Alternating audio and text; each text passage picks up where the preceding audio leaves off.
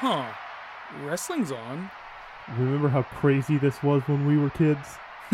Yeah, like that time Stone Cold drove a beer truck down the ramp and sprayed the Authority with Coors Light from a fire hose?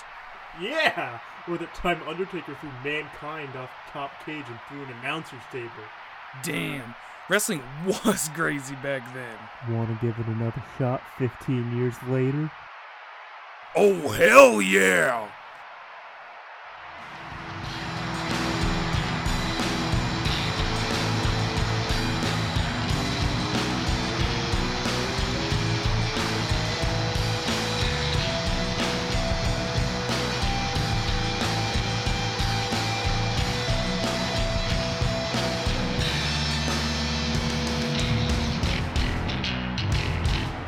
Jory, if you were in the Royal Rumble, what number would you want to come out at? 69!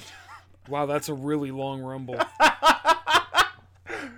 I think I'd want to come out at 420.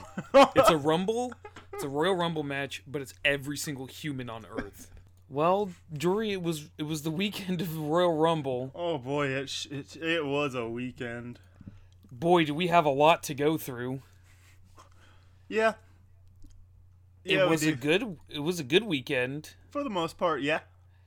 Yeah, I think I maybe enjoyed last year's Rumble weekend a little bit more. I think so. Overall, it was more hype, and I think if I preface it right now, if they swapped the Rumble placements, I think it would have ended on a better note. For this year? Yeah. Yeah. Yeah. Absolutely. Yeah. Because the one that actually ended the show ended up just being kind of like, oh, cool, yeah. Golf clap. The one that didn't would have been insane to end the show. Yeah. There's more going on in it overall. But first we got to talk about WWE NXT TakeOver Phoenix, sponsored by Kingdom Hearts 3. Gosh, Sora, Aleister Black sure has a lot of tattoos. Who would be in Sora's party in the NXT world in Kingdom Hearts 3? Or in the 4? NXT world, my pick would probably be Ricochet, because of, like, especially with Kingdom Hearts 3 and been playing it, all the, like, tandem moves you can do. It'd either be Ricochet. Well, I'm still thinking Kingdom Hearts 1 and 2. You can have multiple. It'd be the War Raiders. Yeah. You like swap back and forth, because you'd like go on a short adventure with a heel team and a face team and go back and forth because they'd leave. So it'd basically be between the War Raiders and Undisputed Era, I think. I think it would exclusively be Matt Riddle. Sora, bro. You want to smoke some weed, Sora? Sora looks back at Donald. Donald just making the upset Donald Duck noise. And then they come out of like a building that's clearly been hotboxed while his theme is playing. Bro. But to the this is the extent of my Kingdom Hearts joke. Here it goes. Gosh, Sora, that sure was some dank weed. Oh no! Matt Riddle's like, bro, and then fucking kicks his flip-flops off and starts beating the shit out of Heartless.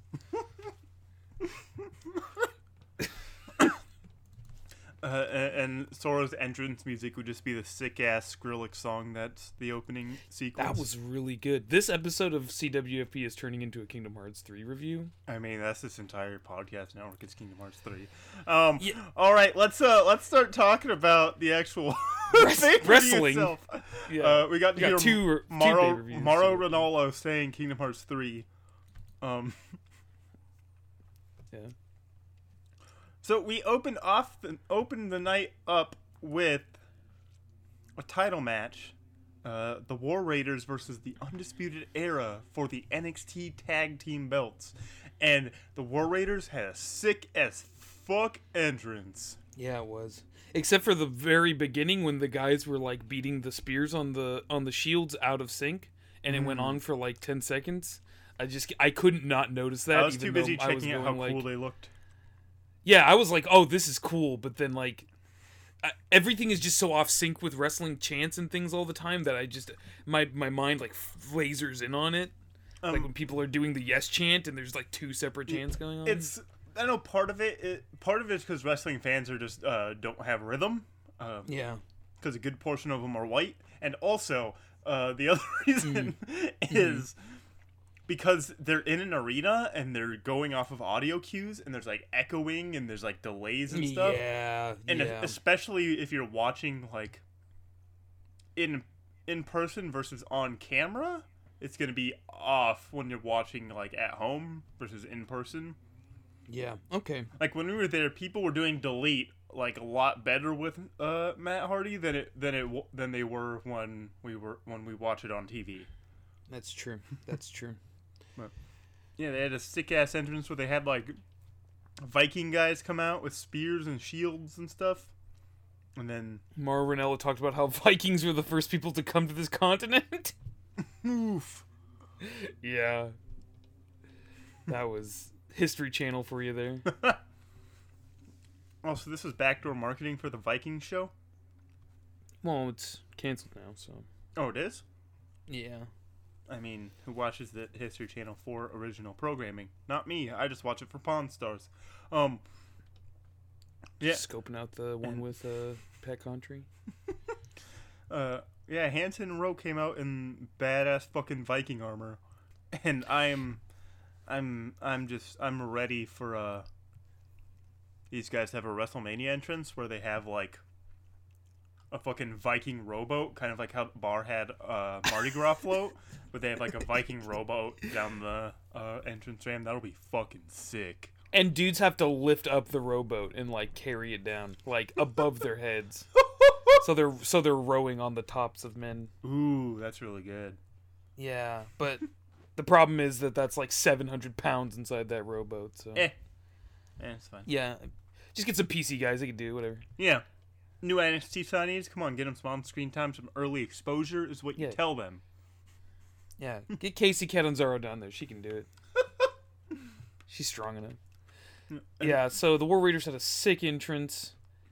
Undisputed Era came out, and they don't really need a sick entrance. Like they don't need some big flashy thing. They're just here to seize the gold. And I mean, as long as you get Kyle O'Reilly playing the guitar on his title belt, that's really all you need, right? And also, as soon as the crowd hears shock, then everyone just fucking goes nuts. Yeah. It's like the most over thing on all three brands right now. It seriously is the most over thing. And one that hits at like a pay-per-view, SummerSlam or WrestleMania or something, people are gonna go wild. Yeah, they absolutely are going to go wild. It's really exciting waiting for that. But first they have to defend their tag team titles against the War Raiders, Hanson and Rowe here at TakeOver Phoenix. And it was a great way to start the show. Oh, of course. The Triple H knows, because it feels like Undisputed Era besides War Games, they start off almost every single pay-per-view in some way. Yeah. Sometimes I'm like, oh, that's just because it's a tag team thing. You know, tag teams go first, then you do some undercard thing, then you do this. But he's not him specifically, but everybody who's booked and written for NXT done such a good job with making the tag team division down there legit. And Undisputed Era, like we said, they're just the most popular thing in the company right now, potentially. Besides probably like Becky Lynch. Yeah. Imagine if Becky Lynch went to NXT. Imagine if Becky Lynch joined Undisputed Era. They'd have every belt. Yes. Rightly so. She'd hold all of them by herself. Yeah. Adam Cole would try to stand like in front of her, sort of, to pose, and then she'd stand in front of him and do the boom. Damn. Too fucking bad. Yeah. So, the match itself. Anything you want to talk about from this specific match? Any crazy spots? How are they so fast for big men? I have no... Well, the secret is I showed you the picture earlier this week, I think. What, Oh, no, that was a different big man. Excuse me. I don't know. I don't know how they're so big. It's so fast. I don't get it. And Mauro Ranallo said so, that they should not be that fast. Yeah, he's cartwheeling at like 350 pounds. I don't get it. Doing suicide dives, like that's, whew. Yeah. That's what I'm amazed at. Is just how they're so fast. It's the same with Killian Dane. Like, Yeah, it is. he's incredibly fast and agile for how big he is. You gotta develop those skills and then put on the mass. What stood out to you in this match? I was going to say the athleticism of Hansen and Rowe. It's unbelievable. Yeah, it's crazy. Also, Roderick Strong flying knees, like the way that O'Reilly and Strong, and previously O'Reilly and oh my gosh, I'm blanking on Undisputed Era. Bobby Fish. Bobby Fish, thank you. The way that their tag team wrestling is so like tandem. It's like they do they're isolating him, and when you see it on main roster, it's like they just have him on the other side of the ring. Yeah. Just kind of working him with strikes. With Undisputed Era, the combination of O'Reilly, Strong, and Fish, it's like actually working someone over. It's like actually, you stomp his head, I'm gonna like break his arm with my knees, okay? then we'll pick him up, and then Roddy can knee him in the face. It's like actually working someone over. It looks like a real jumping. It's crazy. See, when you're talking about that, I imagine it as like a comic book thing where it's like bam, pow, and the last one was like yeah, Yeah. like Roddy. My does. name is Roderick Strong. Yeah. That's the noise he makes when you select him in a fighting game. Yeah, there are two very distinct things like that in WWE. There's Roderick Strong with his and then Akira Tozawa. Have you ever heard him? When he's wrestling, it's like, yeah, man, okay, I'm feeling it too. This is good. Nice. Yeah. So yeah, Roddy's awesome. You want to go over the end of the match? Well, somehow Hansen can do handsprings despite being 9'27" and 2,000 pounds, and it because 100 pounds. Because of that, Undisputed Era just couldn't fucking do anything. Like, they were just after they were kicking out of finishers, they just fucking separated them and were able to get a pin, and I can't believe it. Yeah. There was so much coming at him, but it didn't matter. Yeah. And this is a good way to show, like, because the way this went, you could go either way. Like, you could have Undisputed Era goes out on top because technical wrestling and precise strikes and stuff are better than being a big man, or the big men power through all the technical stuff and are able to be the victors. Like, the way that they portray them as big men is a lot better than we usually see. And the same with technical wrestling is a lot better than we usually see. Like, they do more than, like, 2 rest holds. And, like, this is technical wrestling. Like, I'd say, like, even a lot of the strikes and stuff that they do, I'm sure someone will be like, you don't know what the fuck you're talking about. But it's like, the strikes and stuff they do are pretty technical, too. Yeah. Kyle O'Reilly, I would say, is mainly strong style. There's a lot of MMA mixed in. Yeah. MMA strikes. Roddy is just when you have the archetypes for like a character in Def Jam Fight for New York, Roderick Strong just says balanced. Like, you just do everything. You do everything well. Now I'm gonna get a copy. Make Roderick Strong. Good luck finding one. Yeah, the war after fucking 6 months of build up, it was Money in the Bank weekend when Undisputed Era squashed the Mighty, rest in peace. Or was that was the Mighty the one at SummerSlam weekend? Was it I think it was Lorcan and Birch that they faced at Money in the Bank takeover. Takeover Chicago. No, yeah. It was SummerSlam weekend when that happened. Yes. Oh, okay. Yeah. This after that, and then fucking the War Raiders popped up and just beat the shit out of him. Launched Kyle O'Reilly 20,000 feet up in the air, and killed him. And then our friends were just so amazed that after every match, they just wanted big Viking dudes to come out and beat the shit out of whoever won. After all that time, after those 6 months, it paid off. And they're NXT Tag Champions now. Yeah. I wonder what this means for TakeOver New York. Thinking just a rematch. Probably. Which is fine. I think NXT still gets their rematch clauses. Yeah, I don't think anything changed with NXT because, NXT is good. NXT doesn't have to apologize to viewers. NXT doesn't have to blame an on-screen character for the show being bad. Well, he's not hurting after it, so.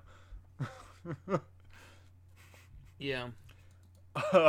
Next we got a match that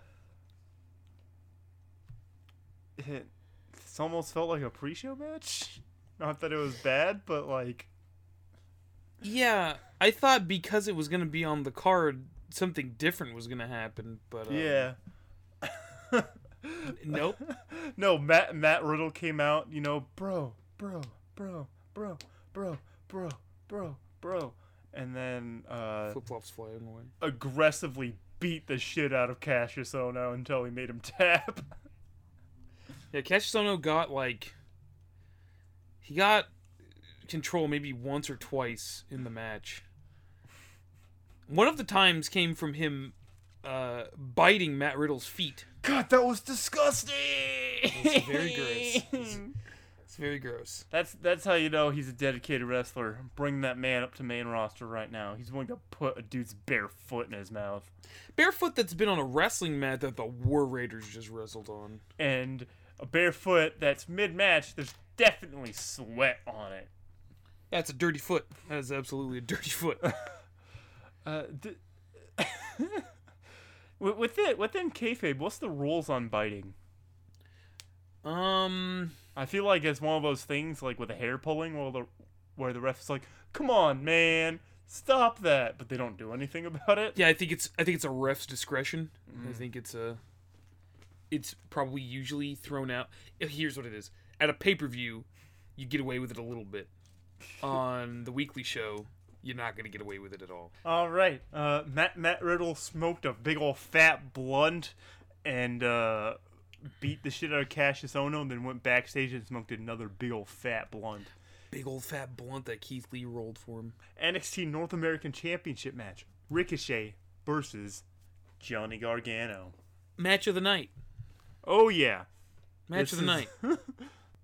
I don't know what superhero Johnny Gargano is supposed to be dressed as. I think I'm assuming it was the fire guy from X-Men. I don't know a thing about X-Men. No, because the Johnny takeover said something about it was in like the X-Men Marvel font, so that's just why I assume. It might be Dark Phoenix. There you go. Who is an X-Men? Yeah. So it was kind of right. I just assumed it was a fire dude because it was like fiery. And isn't the new X-Men movie coming out over the summer or sometime this year going to be called shit. Dark Phoenix, I think? Yeah. So, wow, Johnny. We get it. You're a big old fucking nerd. He came out to fight, to wrestle the one and only Ricochet. And boy, can these men wrestle. Ricochet looked like he had Spider-Man inspired attire on too, which is like the second time we've seen that in the last year. Cause didn't Cedric Alexander have Spider-Man stuff at Mania? I think it was. But yes, these two, they can. This is a dream match, and my God. Absolutely insane. And this isn't the last we're gonna get to see these guys do this either. No way. No. This is not even just in upcoming stuff, but like at all. Definitely gonna get this many times in the future. This is a WrestleMania caliber match. It's WrestleMania caliber matchup. It's countering the slingshot DDT. Like, the slingshot DDT is a very counterable move, but Johnny seems like the only person who really does it. Yeah. And it's really cool, and with Ricochet, you can do all kinds of stuff.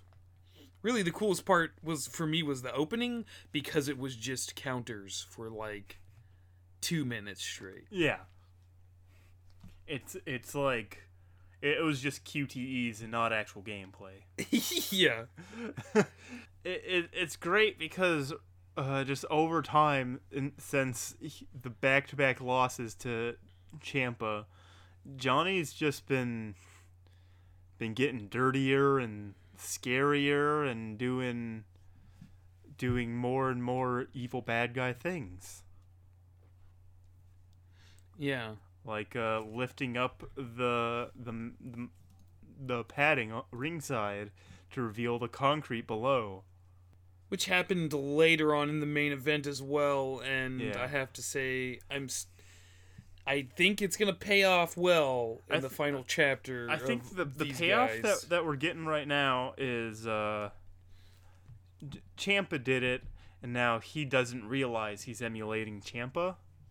Yeah, That's what we're supposed to get there, is that he's unknowingly becoming what he didn't want to be, his most hated thing in the world. yeah. I think that's supposed to be it. It is becoming a little overused, though. It's been like every takeover for the last probably 4 that this happens at some point. Yeah, that's true. Yeah. But it's still a cool spot. I don't want to take away from it being like, oh Jesus, no, someone's going to die here. I loved. I was so the sequence. I think that really got me was Gargano moving that like Hurricanrana into a slingshot DDT. I didn't think. I don't know how these men can wrestle like this all these times forever. Yeah, it's astounding, and it makes me so excited for the future of the company as a whole to have just such good wrestlers in NXT. Not that anyone on main roster is bad, and not that it's a guarantee that all these performers are going to work out on main roster, but wow, if you just give them a chance, they almost certainly will. See, I'm just scared that I'll be at like a house show or something, and I'll buy nice tickets to the entrance ramp, and then Johnny Gargano will come out, and then I'll start crying, and then a dude who's like 6 years older than me will see me crying because he's in front of me. That's a dude who's like a good like 5 inches shorter than me too. Yeah. Because Gargano's build height is this is dumb stuff, but Gargano's build height is 5'11", but he's barely taller than Candice. So yeah, worked heights. You gotta watch out for him. So, but it's when we got to the end, Ricochet got Gargano locked in his own submission, the Gargano escape, after after getting a break and getting him back on the floor, I did a brain buster onto that exposed concrete, Fuck. and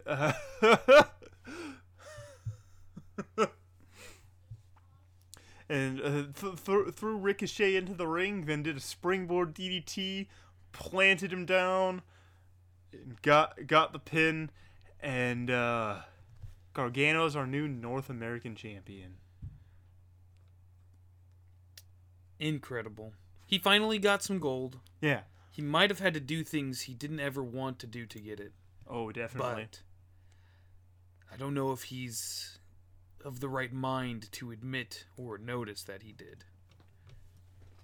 He's a changed man, Johnny Gargano. He's a broken man. Not in the Matthew Broken Hardy Gargano. broken. Oh, okay. Yeah. It's poor Ricochet. Ricochet doesn't have a belt anymore, but I feel like he could just springboard 630 into the ground like Knuckles in the Sonic Adventure games and dig up a new piece of gold. Yeah, probably. Or he could win a different piece of gold, but The NXT we'll Tag see. Team titles? Bigger. The United Kingdom title? Bigger. The Universal title? Yep, that's the one I was thinking of exactly. Yeah. I don't know how you got that. After this match ended and it went to like half commercial, half announce table stuff, I just imagined at a takeover Black, whatever the next UK takeover is that Pete Dunne beats Walter or whoever it was that came out at Blackpool. Yeah, Walter. Which Walter, if if there's a pop for a dude named Walter in wrestling, you know you're in England. Oh, a dude whose gimmick is like not to take away from Walter or anything. I think Walter's really cool and he's fun to watch wrestle. Whose gimmick is being M. Bison. Yeah, yes, being chubby British M. Bison. Yeah, damn sure know you're in England. I was seeing like he beats Walter or whoever, and Pete Dunne's like, "Oi, bruv, I ain't done. I need a new opponent." Because that's how British people talk. Yep, I'll say bruv all the time. And then Ricochet's music hits, and then Ricochet takes the belt from him. Like 2 belts. Oh, well, 1 belt. 2 after he beats Brock at Mania. yeah, and then goes for the real main title, the NXT UK title. Triple threat match. Throw Ricochet in there. He'll beat them both. Who cares? All right. Next up, we had the NXT Women's Championship match between Bianca Belair and NXT Women's Champion Shayna Baszler. First, I want to talk about what's his name? Shane Roberts, Robbie Roberts, Sam Roberts. There we go. Sam Roberts. A couple of hours before this happening on the NXT Takeover Kickoff show, and just getting really mad that people thought Bianca could win, and like screaming about Bianca not being able to win. Oh boy, am I glad I didn't watch the pre-show. I mean, the NXT really pre-shows are really bad because we just have to listen to him and the guy who Pat kicked, McAfee? Pat McAfee, just say dumb stuff while People love Pat McAfee, and I don't have a problem with Pat McAfee. I think he's like pretty charismatic and he belongs there, but it's just not for me. Like, it's one of those things where it's like he's just a goofy dude. yeah, he makes references to nerd shit and says funny, like not memes. You know what I mean? Like, it's fine, but yeah, Sam Roberts got real mad. She was not big enough to be on at a takeover. And she was definitely going to lose. And it's like, oh, okay. Do you think he was in kayfabe or he was just getting actual mad about I think something? he was in kayfabe, but it seems like a lot of people were just kind of like, what the fuck? Like, I think Jordan Grace and Gail Kim were both just like, what the fuck is this about? Kayfabe or not, it was weird. Yeah, that's very true. It's weird to spoilers. It's weird to have something written like that that's like, she can't do it, she just doesn't belong here, and then she loses anyway. So it's like, okay, then what's the point of doing this? Just have him go. Not only does she, that's what frustrates me about this match. Not only does she lose, but she loses pretty cleanly. Like, we can't assume that Marina Shafir and Jessamyn Duke's interference did anything to Bianca, because they didn't like get a finger on her. Yeah. She easily dispatched them, and I don't know why Marina Shafir was wearing a weird Kane face mask. She wore one during the match on NXT, the post takeover thing. So maybe that's just her thing. Maybe Roddy suggested it to her. I don't know. Maybe she has a facial issue. Oh, maybe. Yeah, that's. Those are often worn in like baseball and basketball and stuff. Yeah. If you have like a nasal thing or sinus problem or something, just to make sure nothing gets fucked up. Yeah. But yeah, I guess it makes sense, because it's the narrative then is like, oh, Bianca just wasn't ready just because she was undefeated. It didn't mean anything. She's going up against the most decorated female wrestler in NXT history. She still has a ways to go, but it just, the thing with Sam Roberts was weird. 'Cause you have to have seen it, because he like spazzed the fuck out for like a minute before he started talking, and then was just like, she's not ready. She's not there yet. She doesn't belong here. He's like, okay. And Charlie Caruso and Pat McAfee were just looking at him like, what the hell? Yeah, it was.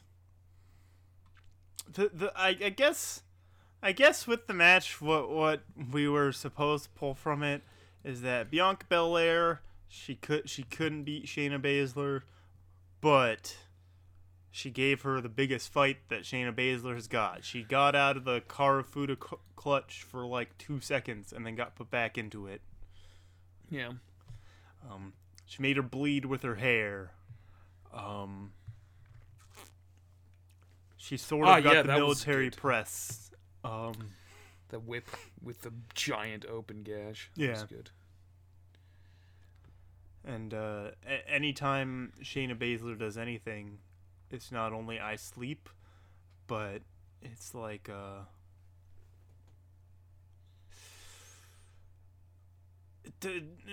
she's I don't know It's just Shaq I sleep. I don't know why like what it is that she does that she doesn't have it yet after it's been almost a year since she first got that belt, but nothing she does is believable.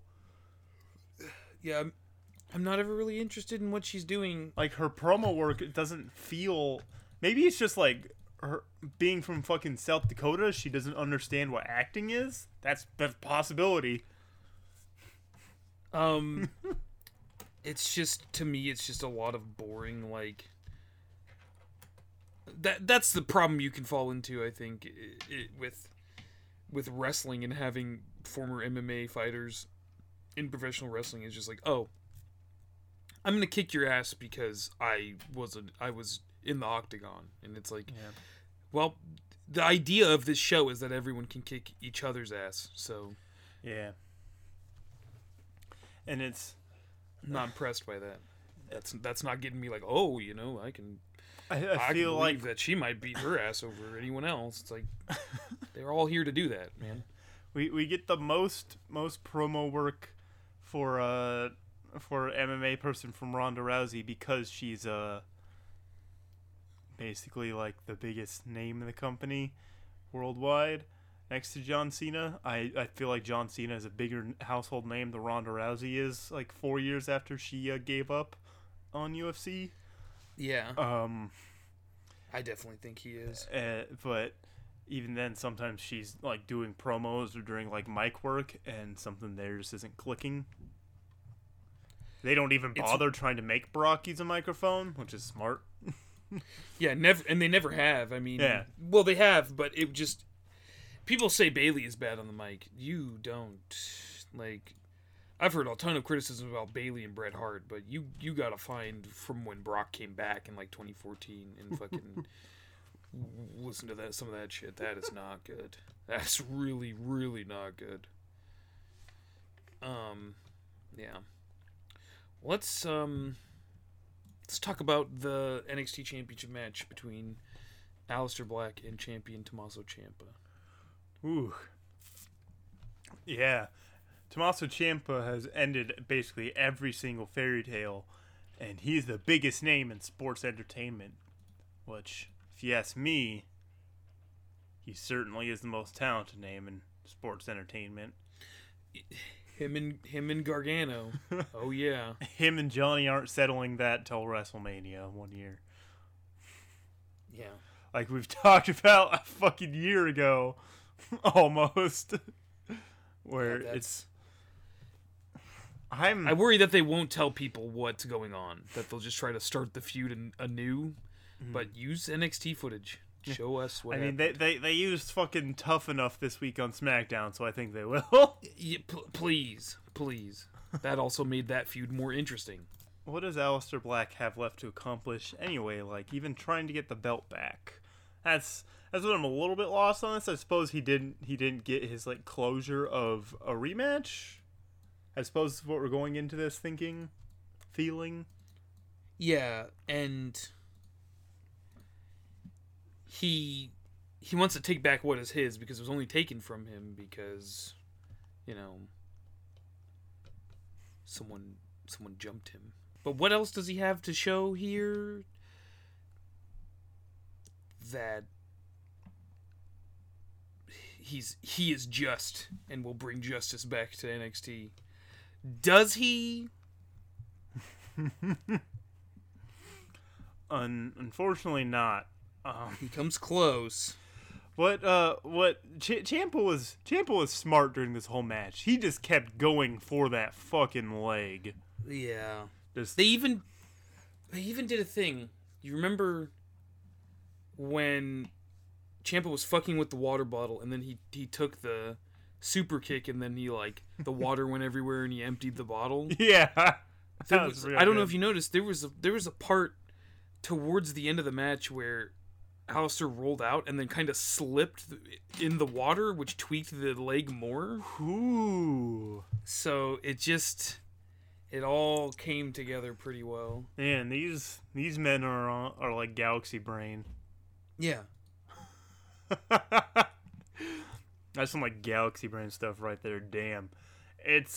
Ciampa was working that leg so much because that's most of what Black has going for him is the Black Mass. It's a nasty looking kick, and whenever he pulls it off, it's very effective. But yeah, realistically, they don't show him being able to end anything otherwise. If you can't successfully get that off,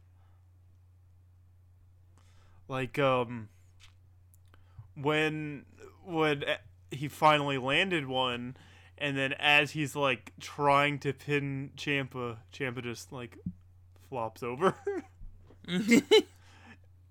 it made me think of the gag in Castle Crashers where you see like a bunch of the camouflaged, I think it's the like wind bear guys, they all roll over and then jump up, and then one of them just rolls over. One just rolls back over. Yeah. Yes. Holy shit, that was really funny. It felt like so natural too, the way that happened and the way these guys, Ricochet, Gargano, all carry themselves in the ring and stuff, where it's like it's not even wrestling, like it's not even like choreographed spots or anything. Everything just feels like a natural progression with these NXT wrestlers. Yeah, it really does, and I keep telling my dad, and I hope it comes true, that when there's a specific 6 that when they come up, shit's gonna change. Really, you could call it 9. And I think all 9 of them are 100% capable of just having that flow, like you just mentioned, just with each other, not maybe, it takes a little bit longer to get acclimated. Adam Cole takes a little bit longer to get acclimated with like I don't if Bobby Lashley's still around when he's there. But if you have them in feuds together, people are going to be blown away. Because there are a ton of people who watch main roster that don't watch NXT. Yeah. And when they see these guys, they don't even watch pay-per-views, so they didn't even see the Rumble, Yeah. They just watch the highlights the next day or whatever's shown to them. When they see these guys, they're going to be blown away, I think. And wrestling's going to be, like, not crazy big again, not ever going to get to Attitude Era, but WWE is going to be... Those guys coupled with, like, another wrestling promotion on cable, it's gonna be wild. But this match, I won't get too off topic. This match, its ending was real hard to watch for Alistair because he not because it was bad, just from a story standpoint. He really wanted it, but he just couldn't do it. And he took 2 fairy tale endings, which is a great name for a finisher. Didn't know it was called that until I think this is the first time Saturday. we've heard them actually call it that. That's an excellent name for it. But he just couldn't get it done. His leg gave out trying to do a black mass. Yeah. And Ciampa just did not want to even put up with this shit anymore. And for a total of 4 throughout the match, 4 fairy tale endings, and he kept the title. And fairy tale ending is great because of how it's pulled off. Is you can see Ciampa's frustration that Alistair just keeps trying. Yeah, so he just keeps giving them to him. Yeah. just die, please, just die. And then that's not the end of the pay-per-view. No. Ciampa wins. He poses. He hugs. What does he call the belt? Goldie? Goldie, yeah. Yeah, he hugs that belt tight. He goes up to the top of the ramp, and who comes out behind him? It's Johnny Gargano with his North American Championship holding it above his head, and he looks over at Ciampa, and he looks at the belt, and he wants more. Yeah. And I think he's accepting who he's become. He likes the belt that he has, but you can tell he gazes at that NXT Championship, and he wants that too. And then after they went off air, after copyright and everything, Velveteen Dream came out. Well, Velveteen Dream came out. Well, he came out in between matches where he stepped out of a car with 2 women, which I think what he should have done is stepped out of a car with a woman and both a woman and a man, just to make people what's going on. Yeah, that's a very Velveteen Dream. That's thing. a small thing, and he was just sitting in the crowd with his 2 babes. Yeah, I think Triple H said in something like a conference call afterward or something, they had something different planned for him, but it just didn't work out because of time. Mm-hmm. Maybe he was going to confront someone in the ring or something like that, or maybe it was what happened at the end. They just reshuffled it and did it right at the very end. Maybe it was confronting Johnny. Yeah. It just was it was John backstage. Yeah, Velveteen Dream, Adam Cole, who's just gone all night. He didn't even come out with Undisputed Era, which I thought was really weird. Adam Cole not on a takeover card. Wow. Yeah, that's really weird. I didn't watch NXT because I haven't kept up with it, but also it's the post takeover one. Was he in either of the dark matches? No, the matches were Sane and Shirai versus Jessamine Duke and Marina Shafir, and then Forgotten Sons versus Street Profits. Oh. Yeah. And so no Adam Cole there either. Maybe he's working on some lingering thing or something. Or that could be it. It's Adam Cole, Velveteen Dream, Aleister Black backstage with Ciampa, Johnny, and who's the third heel? Adam Cole, Johnny Gargano, and Ciampa. and then the faces were Aleister Oh, yeah. Black, Velveteen Dream, Alice- and Ricochet. Yeah. Ricochet. Yeah. And at like the pre-show for Royal Rumble, they announced they're doing a halftime heat. Yes, halftime. 20 years later. Hell yeah. And it's really funny because this is some deep fucking backdoor XFL promo work. Absolutely is. Hey, don't watch their football thing. Watch our thing during the football, because we're gonna do football soon. Is the NFL fanfare like public domain? Can they just use that?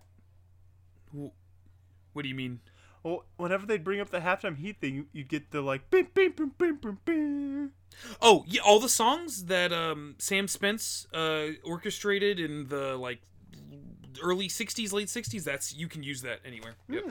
Those are, I think those are all owned by the estate of Sam Spence, and they're just like, is that why they have their shitty I think like his name's Sam Spence. shitty Sunday football theme song that Carrie Underwood sings? So they have something they can brand. There's some sad person out there who's bought that song on iTunes. Absolutely, she probably lives in Montana. It's I wanted to say I hope halftime heat doesn't have a crowd, but I'm going here and it says the show will be live, but the fans will not be invited. The only people allowed in the PC to watch this match happen live will be friends and families of wrestlers and performance center staff. Okay, that's kind of cool. That's gonna be interesting. I I don't imagine the 6 of these guys give a shit about football at all, so it doesn't really matter. Like, Ricochet will probably be like, who's winning? And then Adam Cole's probably like, you know, the guys from my town aren't in it, so I don't care, so. Rest of them don't give a fuck. It's really funny because they're just talking about, like, you really want to watch Maroon 5? I like that they were able to use an image of Maroon 5 on the pay-per-view, the Royal Rumble pay-per-view, but they couldn't on any of the either of the weekly shows this week or on NXT. I thought that was kind of funny. It's really funny because they only mentioned Maroon 5. They're not talking. They didn't bring up Travis Scott. Yeah, because you might want to see Travis Scott. I don't think anybody's trying to see Maroon 5 in 2019. Exactly. What if he falls through the stage again? Has he Travis Scott or Travis Maroon Scott. 5 man? Oh, when did he fall through a stage? Oh no, but it's really funny watching it because he's just like doing a song and it's like ah. That sucks. And then also Big Boy, whoever Big Boy is. From Outkast? Oh, yeah. Yeah. I assume he's a big boy. He's a normal sized boy. He's an okay boy. Yeah, they're like, you really want to watch Maroon 5, you fucking loser? Watch this instead. And then just like extreme music as they're showing Ricochet like 630ing off the top of War Games and shit. Like, yeah. It's real good. This is probably why they've been having those like weird 6-man tag matchups at the NXT house shows, is so they can get them used to working with each other.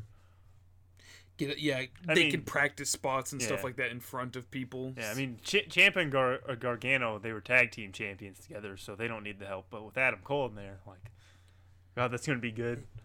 I'm gonna take a break from playing Kingdom Hearts to switch over to Halftime Heat, and everyone in my house, I'll make my brother watch Halftime Heat with me. They're gonna do the SpongeBob song. If they do, that's really sad, and I can't believe the NFL is that desperate to get millennials to watch. And it'll work too, because all the people who say they don't want to watch the NFL anymore because they don't let people kneel are gonna be that fucking stupid and give in to the fucking SpongeBob song. Whenever I see stuff about that, I just get upset. Like, I could tell, yeah. It's pandering. It's like sad pandering, and it's working. Does the NFL even have a say in that song being performed or not? Or I mean, they have the money. They could clear it pretty easily. It's just the song from SpongeBob. I think it's pretty cool that they're doing it, and I think most people our age are not going to just they're not caring that people aren't allowed to kneel anyway. They never watched football before, and yeah, they're gonna watch the Super Bowl because they watch the Super Bowl every year for the commercials. So it's probably not much different than it is any other time. Yeah, there's that crowd too, which is like barely a step above LOL sports ball. It's not. It's just same thing. Yeah. It's just I want to see the funny Danny DeVito Eminem commercial, and then when the sport is happening, when football's happening, and Todd Gurley scores a touchdown, they go, "Yeah, sports ball!" Ha ha ha! And everyone looks at them like, "Okay, you can go back in your room and play Smash Brothers or whatever. You don't have to watch this and be a dick about it." Halftime heat is gonna be better. I'm gonna definitely watch halftime. Look, I'm probably not gonna watch much of the Super Bowl anyway because I can't handle watching the Patriots play another Super Bowl. So I'll probably have it on my laptop in the background while I play Kingdom Hearts or something. Watch instead of the Super Bowl, you just watch The Puppy Bowl? You just rewatch the Rumble. Ah, good idea. Speaking of the Rumble, Yeah, it was WWE Royal Rumble 2019 on Sunday. Let's talk about this massive fucking Carcass match. Pre-show, non-title match: Bobby Roode, Chad Gable versus Razor and Scott Dawson. Akam is injured, so we're not going to see AOP until they're released. Dash Wilder just isn't there. Yeah, if Razor and Scott Dawson win, they win a chance to like a title match of some kind, I guess. That's what that's what was said. Doesn't matter. They didn't win. Roode and Gable won. Bobby Roode buried a cameraman and Absolutely. AOP in the revival. Yep. Die, cameraman. Okay. Next up, United States Championship match between Rusev and Shinsuke Nakamura. Rusev went into this United States champion, correct? It was a rematch for Shinsuke Nakamura? Okay. This match told a pretty cool story of the classic Lana on the apron, and then Lana gets hurt. We've seen that a couple times in the last year. It was Rusev accidentally knocked her off the apron and allowed Shinsuke to get the title back. The thing that I have to say is Lana, just pick, if you have an accent or not, please pick one or the other. I would prefer Please? that. And, hey, how is this going to affect her appearance in the Women's Rumble later tonight? We'll find out. All right, final pre-show match. Fatal 4-way match for the Cruiserweight Championship. It's Cruiserweight Champion Buddy Murphy versus Kalisto versus Akira Tozawa and Kenta. I'm not going to call him by his slave name anymore. Oh, no! There's some people who are doing that as unironically. Hoof. Definitely. Me, yeah. with no awareness, and they're also super white. Yeah. Oh, okay, yeah. True. It does. It's okay that I do it, yeah. And Kenta sounds way cooler than Hideo. Hideo Itami sounds like when I was playing Fight Night Round 3, and I wanted to make a Japanese boxer, and I named him... what did I name him? I named him Ryu Kojima, because those are the two Japanese names I fucking knew. Yeah, so that's what Hideo Itami sounds like to me. Vince just got done playing Metal Gear Solid 5. Alright, this is what we're gonna call him. Yeah, that's bad. Anyway, match was pretty good. There's not enough time for them, though. The spot in particular, the one I want to talk about, is when they're all on the apron, and I believe, it was either Tozawa or Itami that like tackled him down and then also threw Murphy into the fucking barricade. It was Kenta. Yeah. Okay. He's a brutal wrestler, and if you want proof of that, go back and watch.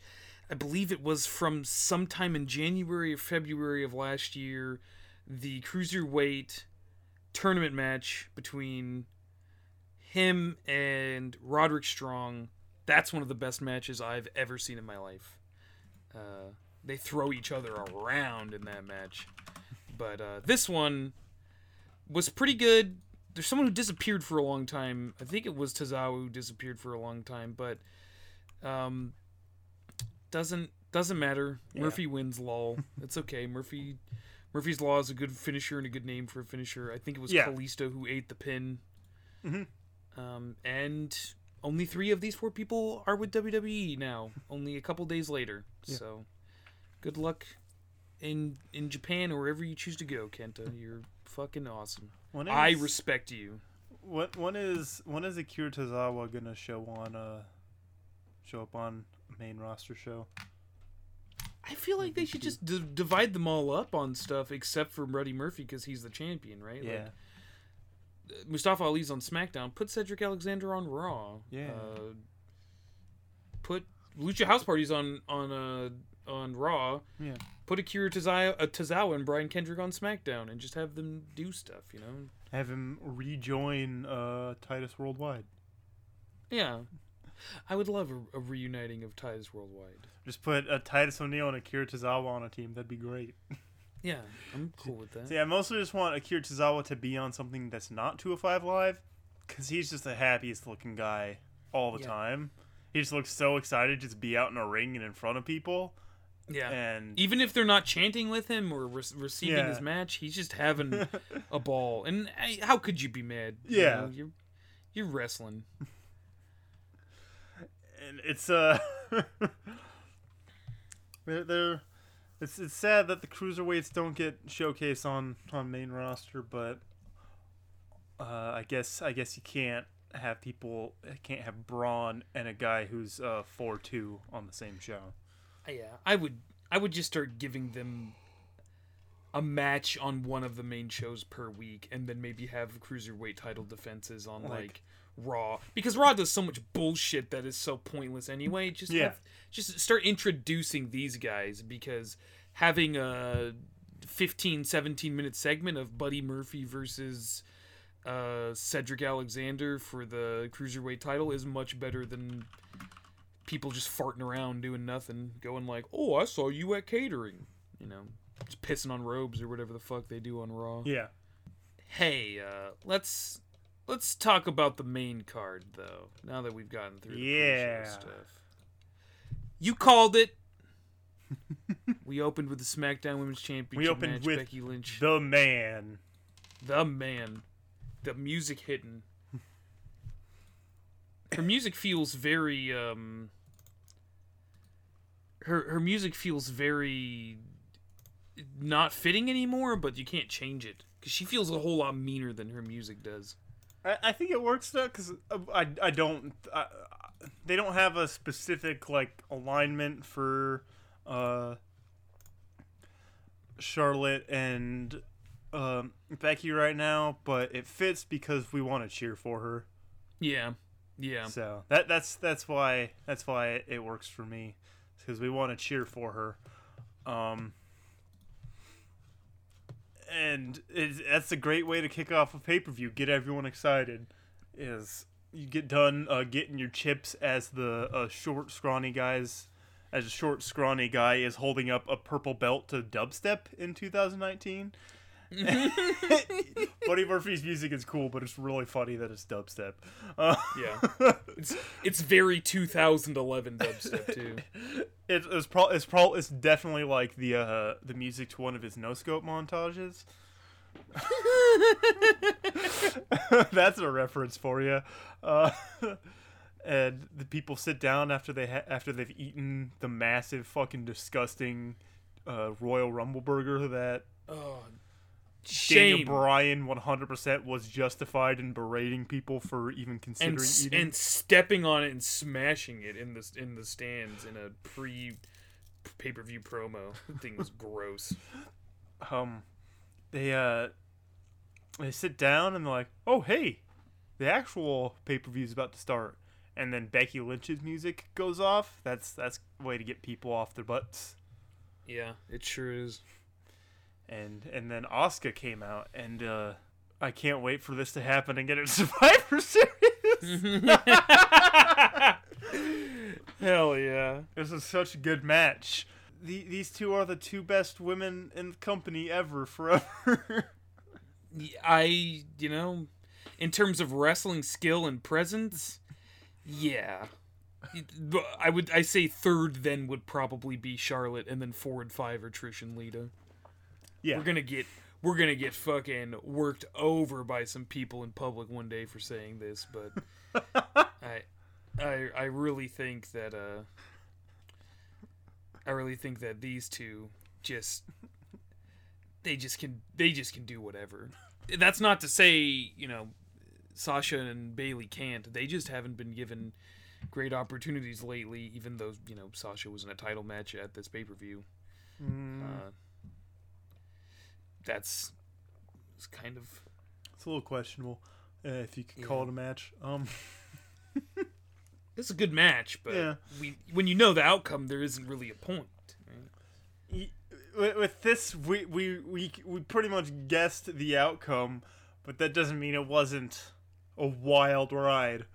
That doesn't mean there isn't parts of you that are like, oh, holy shit, Becky might win here. During Sasha and Ronda, it doesn't matter. It doesn't matter how much she's rallying. You're like, she's gonna lose. Yeah. It's like Bexploder into the barricade, the disarmer like through the ropes. It's nice too because they both do submissions, so we get that's always interesting if it's not Ronda or Rousey. Is who's gonna get the submission first? Who's gonna lock it in and make them tap? Because we both know they're good at submissions. Yeah. Even more interesting when they got each other in each other's submissions. Yes. Does Becky use the Asuka lock? Yeah, and Asuka got a disarm her. Why is it so much more interesting when Asuka does Germans than when Brock Lesnar does Germans? Because when Brock Lesnar does it, you know you're gonna have to watch 12 more Germans in the next 10 minutes. Yeah. Basically when anyone does Germans, but Asuka's Germans are really nice. Yeah. It's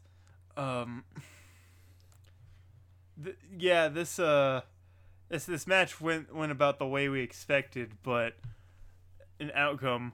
There's no way going into this I would have thought that we would have seen like a reverse bridged Asuka lock.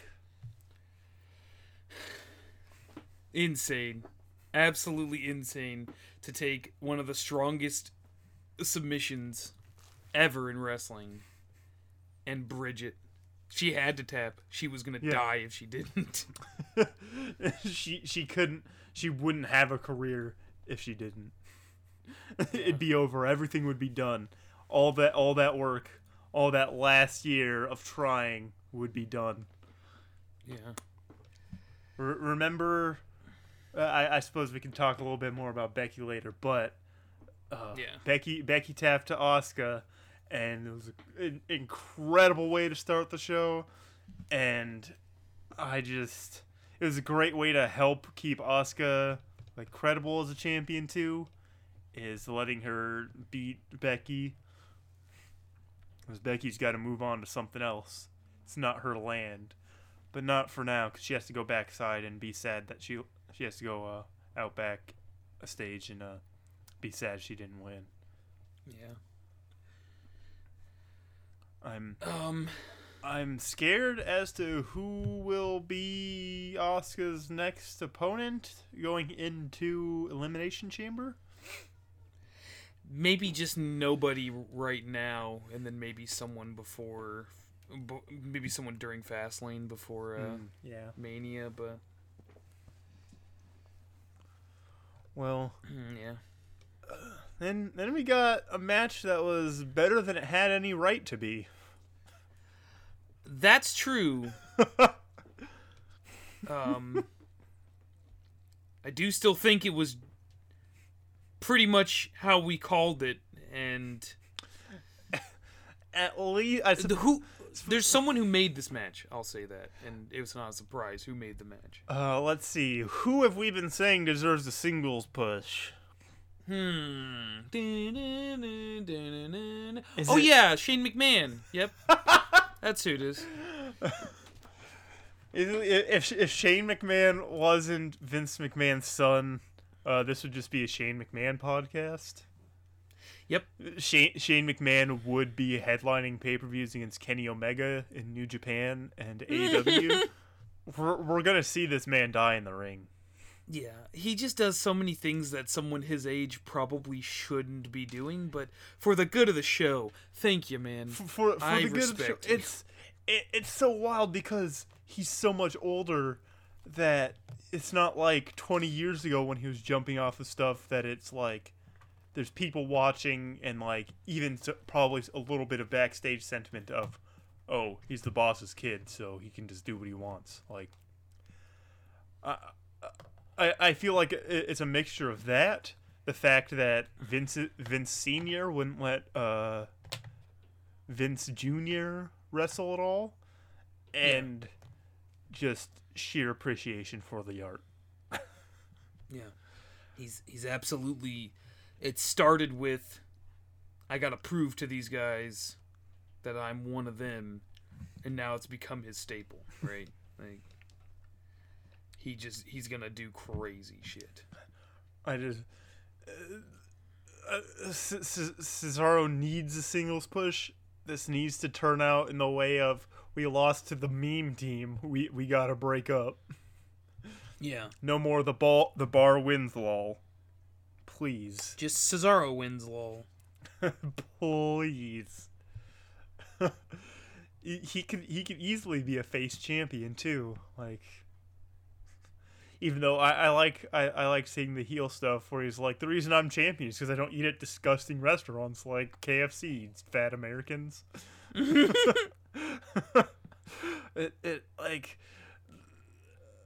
he caught Shane mid coast to coast and then Superman swing for the longest we've ever seen someone do. It was a like Superman a minute swing, and a half, 2 minutes. which I didn't think about it until now. I was talking about all the just wild stuff that Shane is willing to do, but that was Shane's idea 100%.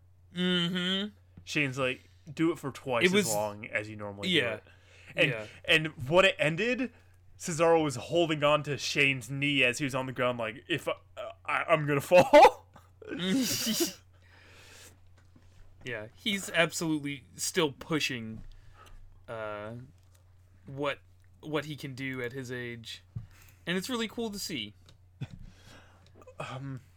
The Miz and Shane came out in Miz and Shane O'Mac baseball jerseys. Big thing that settles the Miz as a face, which is weird, is him pushing. At first I thought he was sacrificing himself to the brogue kick. Cesaro had Shane held up for a brogue kick, and Shane was just going to get executed right there in the ring. But the Miz jumped up and was able to push Cesaro into the way of the brogue kick, and then do a skull-crushing finale onto Sheamus, and McMahon doing a fucking, like, shooting star press 450 like it's nothing off the top turnbuckle onto Cesaro for the pin. Like, he should not be able to do that. Yeah. Just pushing what he can still do, and you've still got it chant. It's never been more apt. Shane McMahon and The Miz are tag team champions, you know. I'm not 100% happy with it, but it's kind of cool right now. It's not on. They're not on the bar, and it was a satisfying end. It was really weird. And it continued to be weird, but storytelling wise and just Shane getting to shine in a match was good. Cesaro caught him mid coast to coast. That was nuts. That's unbelievable. Shane McMahon appreciation thread. Let's get it started. Shane McMahon and Miz appreciation thread. Appreciation thread. And Cesaro appreciation thread. The fourth person here, you can go work out on your YouTube channel. I don't hate you, but you know. I'm very glad to to find out through the Edge and Christian show that Sheamus is a contentious figure for wrestling fans. Yeah. I would say the three people that anytime they're doing stuff, I sleep, are probably Big Show, Sheamus, and I want to say to an extent Randy Orton, but I do still think he's kind of cool sometimes. I think people stopped liking Sheamus after the 5-second World Heavyweight Championship win at WrestleMania. Yeah, that's That was not his that's fault. very clearly a I like my guy and he's gonna beat the little guy in a dumb story angle Yeah. at WrestleMania. Do you know what time it is, Cameron? What time is it, Jory Cole? It's boss time! Michael Cole just woke up out of a dead sleep. Someone's stealing my job, Vince. Big dog, where are you? And then he gets a giant mastiff that jumps up on his bed. Women's Championship match. Ronda Rousey versus Sasha Banks. Remember a year ago when Ronda Rousey won the Royal Rumble? Not Asuka, but Ronda Rousey won. Well, Oh yeah, I remember that. it's been a year since she won the Royal Rumble, and she's here to face Sasha, and it was a pretty alright match. I think it was a great match. They're both fine wrestlers. I like Sasha getting tributes to Eddie Guerrero. Do you like Ronda mocking them even more? You know, instead of me being sad, I'm just gonna question entirely how Ronda Rousey is supposed to even be anywhere near a face at this point. The booze will prove otherwise. Because I don't think just for like marketing reasons they're gonna posture her to be a heel, but Yeah. Sure, promos definitely don't seem face. Yeah. She's not a face. It's confusing. It's confusing sometimes as to what Sasha's supposed to be, but just make her a heel. Like, do what we said last week. Have Bailey be the face and Sasha be the heel, and then we get wacky antics from that. Gotta start the women's tag belts off with a bang. But and Vince listening is like, oh, they want Sarah Logan and Liv Morgan to have them, don't they? no! No! God, no. Please don't do that. It's We knew this would happen. Yeah. She got a bank statement in, but Sasha isn't getting a women's title in a while. She hasn't had that title since she lost it to Alexa Bliss. When was that? No Mercy. No Mercy 2017, 16? Yeah, 17. Oh, okay. Where it wasn't boss time anymore.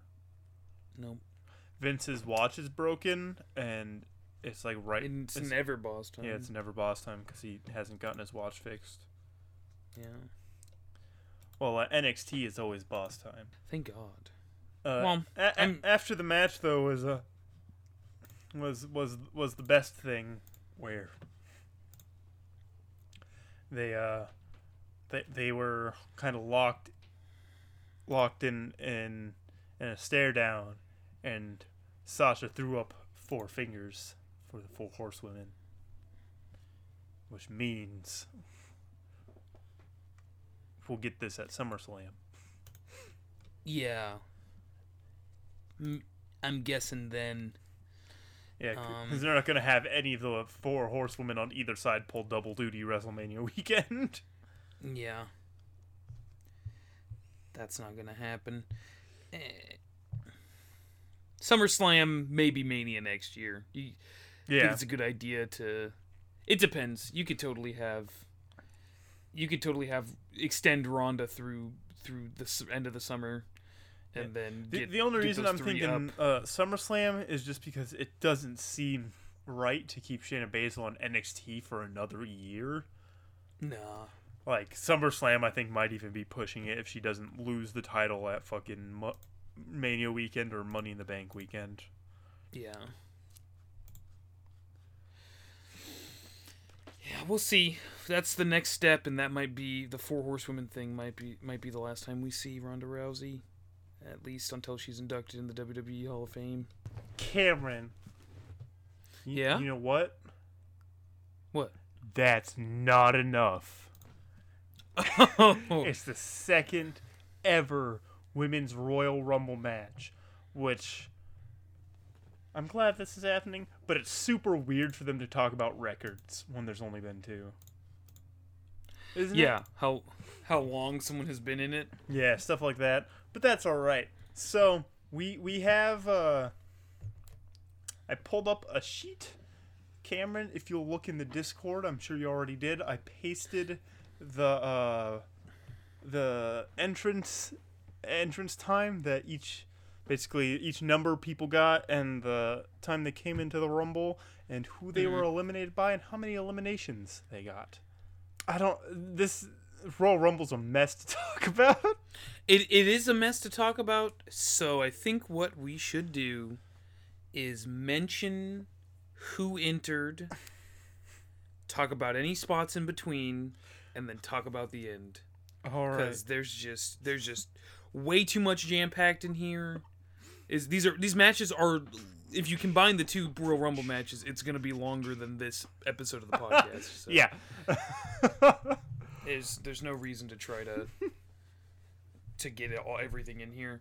So we started the Women's Royal Rumble with me marking out because number 1, the first entrant in the 2019 Women's Royal Rumble, is Lacey Evans, free agent Lacey Evans. Yeah, because they have not decided what. I wonder when they're gonna be like, all right, these are the brands they're on. Me too. It's got to be soon. Especially probably waiting for Lars at some point. Especially when the only people who have actually wrestled are Nikki Cross and Heavy Machinery. Yeah. Yep. So, but and Lacey Evans, the sirens go off, and immediately I'm wondering why her first. But it's a good way to advertise. Yeah. She got to cut a promo about how she's gonna clean up the trash of WWE because all those women are just a bunch of nasties. Good character. I love it so much. It's easy. It's good, easy heel heat, and she's like, it's like Triple H was in a laboratory trying to come up with the perfect woman for Vince to push. Yep, absolutely. And then Natalya came out. Yeah, that was a pretty cool first 2 to start. All I have to say about Lacey Evans being in the Rumble is she had a couple of hard botches, and your first debut in WWE being the number 1 entrant in the Royal Rumble, not just any Royal Rumble at a baseball stadium with 50,000 people watching you. That's hard. So, listen, whoever makes Botchmania, I don't know your name. I know you're going to include her, but take it easy on her, okay? That's rough shit. So, we got Lacey Evans versus Natalya. 3, 2, 1, Mandy. And then we have to deal with fucking Corey Graves talking about his erection for 30 minutes. It's very uncomfortable. Then Liv Morgan, and then no more Liv Morgan. Instant. Yeah. 8 seconds. 8 seconds is generous. Yeah. She kind of ran in and was instantly thrown out by Natalya. That was real good. And Ember Moon, which is had the best use of the weird CGI things that they do. That if you're at the stadium, will fuck you. Yeah, yeah. The thing with that, Wrestlers are going to have special entrance from the dugout. That just meant we're going to use CGI, and if I would have known that, I wouldn't have gotten excited for quote, special entrances. It's much more interesting for them to have like a camera on the Titantron and then them flash the graphic than it is for them to do what the fuck they were doing. Yeah, that's... And with there being no Titantron, you get a lot of moments where it's just like, yep, there's the music, that's her. And it's like, you know, most other Rumbles, you get a blank Titantron or a Titantron that just says Royal Rumble, and then it shows it, and then you instantly see the iconography of, like, the shimmering Mandy stuff, and it's like, oh, I know who that is. Yeah. But with this, you only get the music, and that made both of these Rumbles kind of lame. Yeah. Especially for the people who don't have this, like, striking music. It's not as interesting. Yeah. It was still pretty...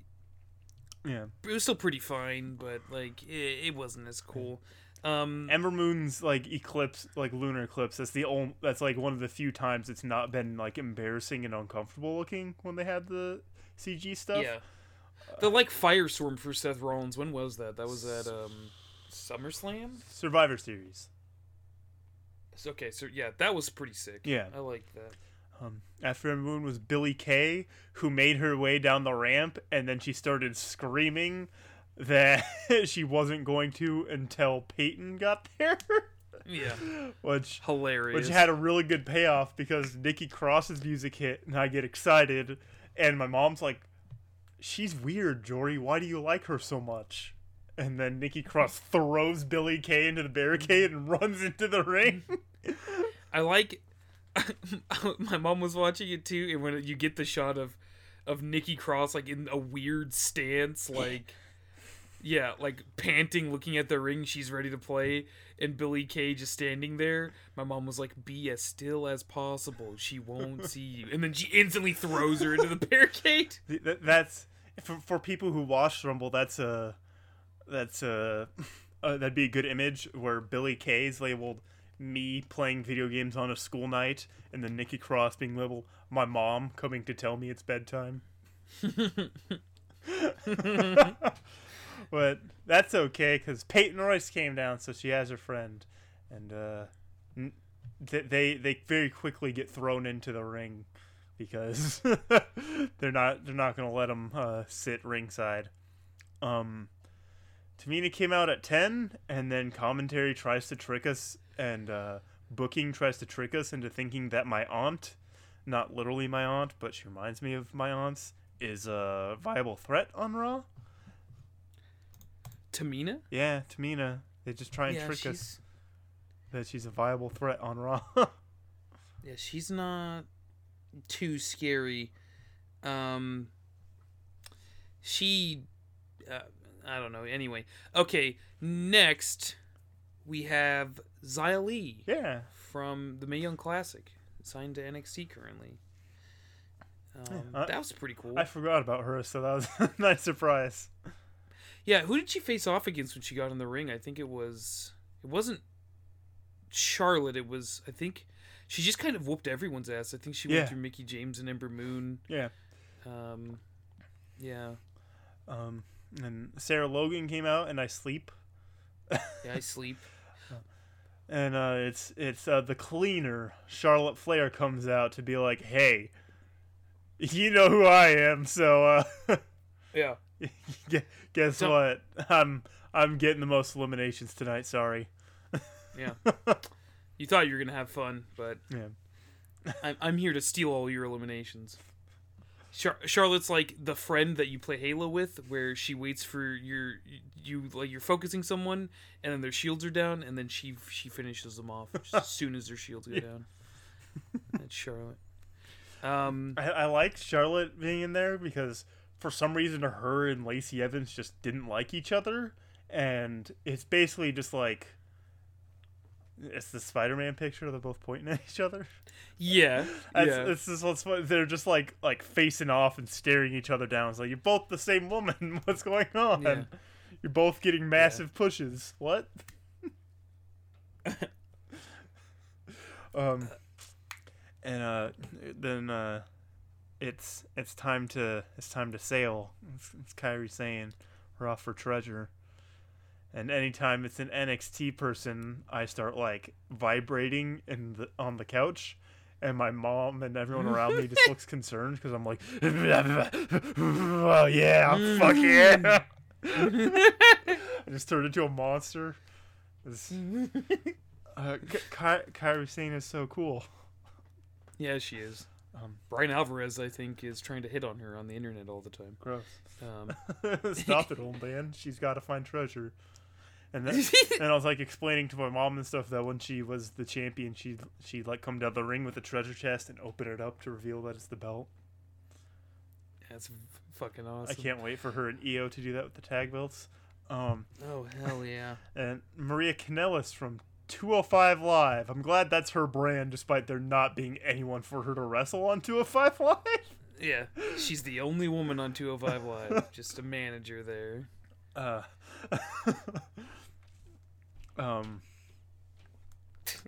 And then Naomi, who just she doesn't waste any fucking time. She just immediately goes after Mandy Rose. Yeah. She's not there to win a title opportunity. She's just there to fucking eliminate Mandy Rose. And then she tries to replicate the spot from last year, and then Mandy Rose just pushes her off the steel stairs. Yeah. Yeah, she makes it to the stairs and everyone's celebrating, then Mandy Rose comes and tackles her off of the stairs. Yeah. She's like, son of a bitch. So they fought somewhere else. They got their thing going on still. Yeah. After Naomi was Candice LeRae. Yeah. As soon as Candice came out, I was excited because Candice LeRae is great, and I told my mom about her being in the world's cutest tag team. Yeah. Which our friend wrestled against. My friend Chris. Oh, cool. Yeah, he wrestled with his partner as Beauty and the Beast. They wrestled the world's cutest tag team, which intergender wrestling's always good, and we'll talk about that later. Oh yeah. We will. And my mom was like before Candice even made it to the ring, she's like, she looks like someone I'd really like. So I think with my mom really liking like Becky and Bayley and stuff like that, she's just like, she thinks back to watching the Attitude Era and she just can't stomach any sort of like sexy lady persona. Yeah. She just wants them to like show off and just be strong women. Yeah, because China was fucking awesome. Yeah. China comparison in a little bit. Yeah. After Candice was Alicia Fox, and I'm so happy that they had Alicia Fox and Nikki Cross interact. Me too. I love the interaction between her and Maria Kanellis. Yeah. We're partners. Okay, see, you're the captain trying to put her hat back on her. Yeah. And then taking the hat off and stepping on it. Yeah. And Alicia Fox throwing a massive fucking tantrum. Yeah.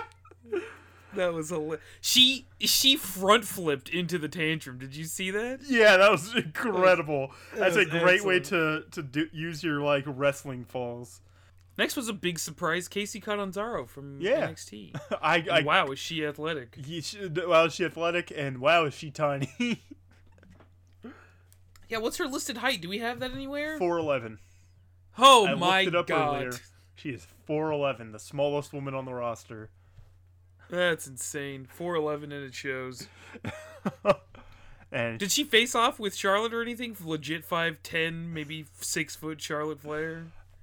I can't remember. I mostly was hoping for her to stand next to Nia Jax. Oh my god. I mean, all of her That's a matches legit 6 were David and Goliath. So yeah. At 20 was the best entrance that we got. Yep. Zelina The best Vega. entrance for the whole Rumble. Yep, Zelina Vega with Vega's mask and claw from Street Fighter. You know, like her last name. And Vega. I was like, that's a cool coincidence that she does that. I'm like, oh, I'm fucking stupid. She's a wrestler. She chose that because she likes Street Fighter, because she's a massive nerd. Yep. Like, the picture that she posted of her and Almas in Team Rocket cosplay. Yep. Almas probably has no clue what's going on, but he's just gonna do it. Almas doesn't know what a Pokemon is. Or her in Billy Kay as Jade and Kitana from Mortal Kombat. Yep. That's so Was good. it Melina and Kitana? It was Jade. It doesn't matter. It was Jade. It doesn't matter. Because Jade's was the fucking brown cool. one. Oh, yeah. Yeah, she came out and we need to take this to talk about Zelina Vega's presence in the Rumble. So, I think very early on, Zelina Vega realized, shit, I can't do anything against these women. I'm gonna do what I did at Evolution. Hide. Yeah. So, she went underneath the ring apron, and throughout the Rumble, while people were doing stuff outside of her part of the ring that she was underneath, she would peek out and giggle into the camera. Yeah. And everyone would be like, what the, God damn it, all the announcers like, she's still down there, how cowardly. And, you know, Beth Phoenix would be like, that might be a good strategy, I don't know, I should have tried that maybe. And then the last time she peeked out, someone peeked out with her, and it was fucking Hornswoggle. It was unbelievable that it was Hornswoggle. It's really funny because he was on the episode that was on the Monday before's Edge and Christian show in a Game of Thrones parody sketch where he was who you think he was a parody of who you think it was. Oh my god! But it's funny that they timed that up. It's like put him on the network so people remember him. That's really funny. But yeah, Hornswoggle popped out, and for most people, they're like, "Ha ha, funny little leprechaun man thinks the lady is pretty and wants to kiss her and stuff." But us Galaxy Brain people know he was definitely playing his Switch under there, and it ran out of battery, and he knows, like Kurt Angle knows, that she has a charger back there. And he's going to chase her all the way back there. He's going to make sure she gets eliminated so he can go back there and get her charger so he can keep playing Smash Online. He needs to raise his GSP. Jokes on Hornswoggle, Zelina Vega only has a Vita. Sorry. After Zelina Vega was Ruby Riott. You know, that's to be expected. Mm-hmm. All three members of the Riot Squad have been in the match now. Then Dana Brooke, and as you know, we here appreciate Dana Brooke, so it's always nice to see her. Then back-to-back big boys come to play. Fucking Io Shirai comes out, and then I have to explain how she's like Asuka and Rey Mysterio combined. Yeah. And in the Rumble, she just showcases how everything she does seems effortless. Like it's instinct. She's just going with what is natural. It is incredible how well she is able to move in the ring. I back to back just cannot believe how good Io Shirai is in the ring. It's unbelievable still. She did a moonsault off the top turnbuckle, didn't she? Like instantly. Yeah, like right away, like it was nothing. Yeah. Like, and she's still just a living Tekken character. Like, the mask thing is very good. Yeah. Boy. And then Rhea Ripley, who my favorite entrant in the Rumble, who is going to kick my teeth out someday. It's going to be at a show, and I'm just going to get fucking smacked in the face. I'm not going to have any teeth, and I'm going to look over at her, and then she's going to throw me to the ground and stomp on me. And when she's like, I didn't even think of this person, but like as soon as she was at the top of the ramp or whatever, my mom's like, she's a lot like China. I was like, yeah, both jacked, incredibly athletic, like yeah. That was my favorite entrant. She got cool eliminations on Zelina Vega as Zelina Vega was running away. She eliminated Casey Catanzaro as she tried to... She had her own athletic recovering, Yeah. but then instantly was thrown out by Yeah. Rhea, and she also eliminated Dana Brooke too, so she was tied for the second most eliminations. Yeah. And with with this, it was proof that there wasn't any legends. We're gonna spoil that for you right now before we talk about the last six people. Wasn't any And there's legends really. only one legend in the other one. Yeah. And what the fuck was happening? Yeah. Yeah. It was a really good showcase of the current talent and upcoming talent that they have. Yeah. Sonya Deville comes out for us to have a seizure, but she doesn't. She doesn't actually do the strobe light thing, and it's like, well, Thank whatever, God. Sonya. And then the biggest pop of the night, Oh goodness. Alexa Always. Bliss is back. Always the biggest pop. Yeah. And then after Alexa Bliss, we get Bailey. Yeah, And and then- then my sister hears Bailey's theme from downstairs and runs up screaming Bailey. Hell She yeah. runs up screaming Bailey, Bailey, Bailey. I love Bailey. I love Bailey. And Hell yeah. And when I was watching Takeover, because I had my dog and she loves my dog, she wanted to sit next to me, and like I told her to go upstairs, and she's like, "But I want to watch wrestling with you." It's like, you're too You young did to it. appreciate NXT, but whatever. I'll let you pretend you like wrestling. Watch wrestling. And then Yeah, you did. during Raw, she's like, she wanted to go to wrestling so she could see Bailey, even though she never actually sits and watches it or anything. She's just excited that Bailey exists. Yeah, she likes Bailey and Sasha because Sasha has pink hair, and my sister loves And pink. also, it's boss time. Sorry, I had to try it myself. Yeah, Bailey at 27. At 28, Lana comes out, and we're all upset, and she like she's doing her weird like Lana thing where she has that big smile, but she's like limping at like Hardcore limping. -2 miles an hour, and like just has a smile on her face as she's doing it, like I'm gonna make it, and I'm gonna win a title opportunity, and get killed in the ring by Ronda Rousey at WrestleMania. Oh God.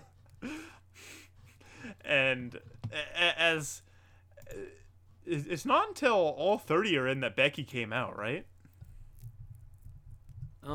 Yeah, because as Lana was making her way to the ring,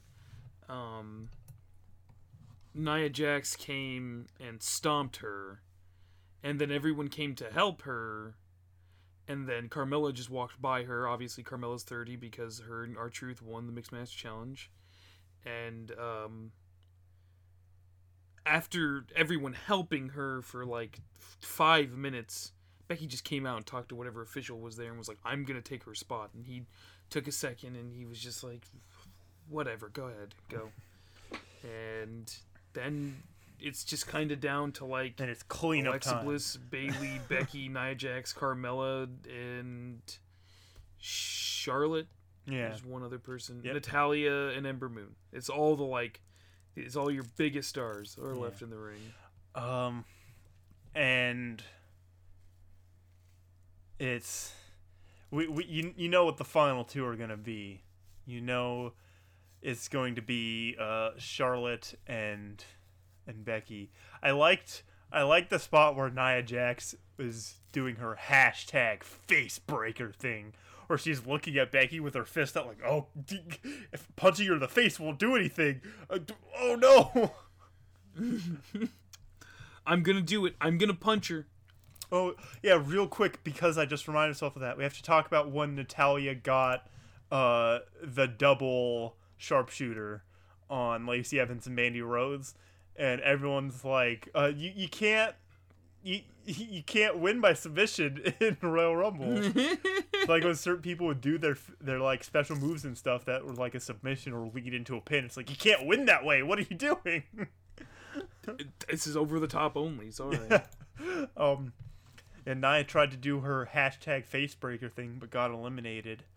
Hashtag with the hashtag facebreaker. Thank you, Michael Cole. And Nia Jax isn't too happy about being eliminated, so Becky rolled under the rope and is about to get back in the ring through the stairs, and Nia pushes her off the stairs, and Becky tweaks her leg, similar to the person she replaced. Is the number 28 spot cursed this year? Could be.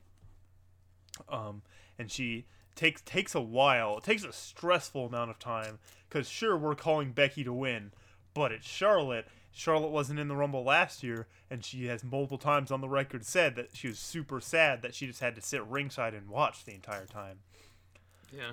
And I'm stressed out, and because it's Nia, which they're using the like Nia's history of accidentally injuring people to good use here, to where you don't know if it's a work or not.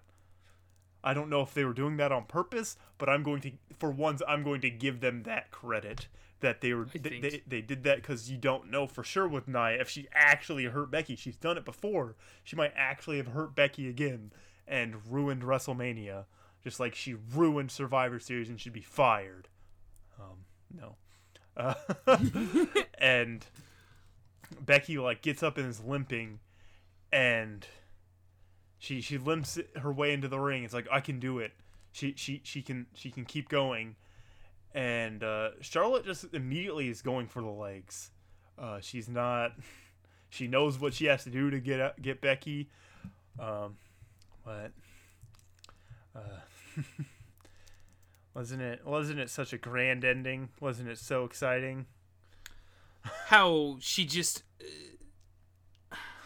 I'm going to give a lot of the credit to how good that ending was to Charlotte, with how she's just sort of rolled out real slowly and her feet hit the ground first. That was it's like watching golf and wanting the ball to just kind of come on, yeah, go in. It was good.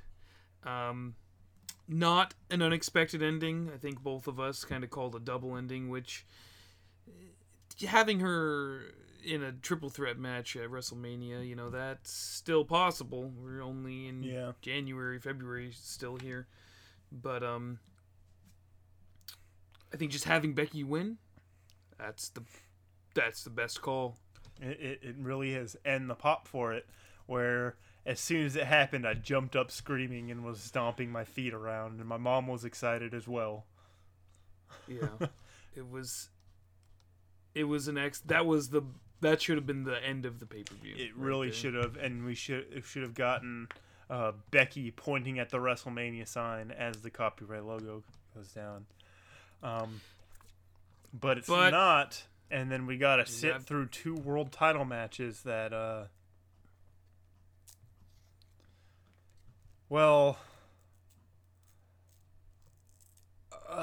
hope we're done with AJ Styles versus Daniel Bryan for forever, because it was a fine match. I feel its ending was weird. I feel bad good. Wanting to skip over it, because they're both phenomenal wrestlers. Yeah, and I would like to see them face each other again down the road. But not in this current situation.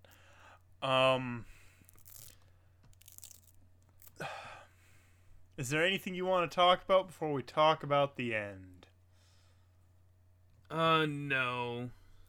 Oh, no. Really, the only thing worth mentioning before the end is that Daniel Bryan was working the arms real bad, because AJ won't be able to do a phenomenal forearm effectively if his arm's hurt. Which, smart thinking, Daniel. Yeah, very, very good.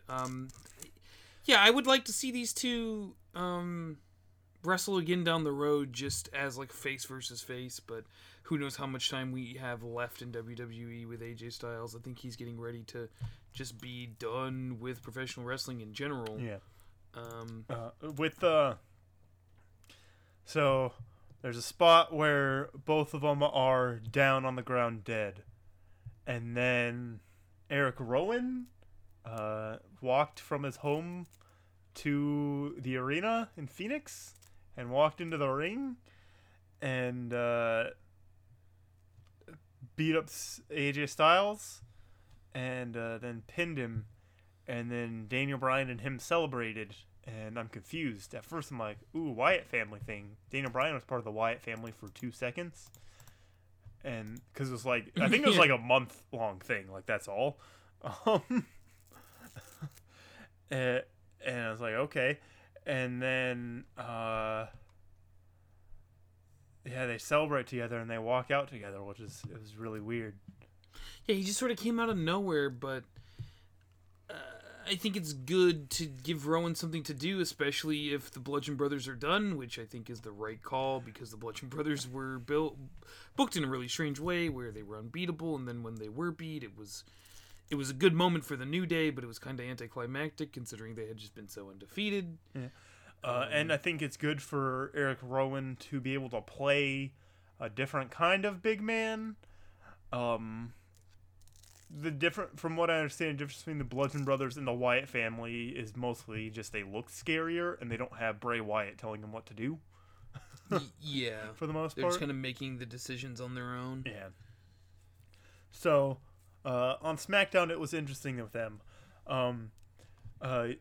Suplex City, Finn Balor, the Manlet versus Brock Lesnar, the Alpha Chad Beast. That fucking, like, UFC MMA graphic of their fucking build, where they used, like, visual trickery to make Finn Balor look tiny to Brock Lesnar. He does not look that small next to Brock like he did in the graphic. Yeah.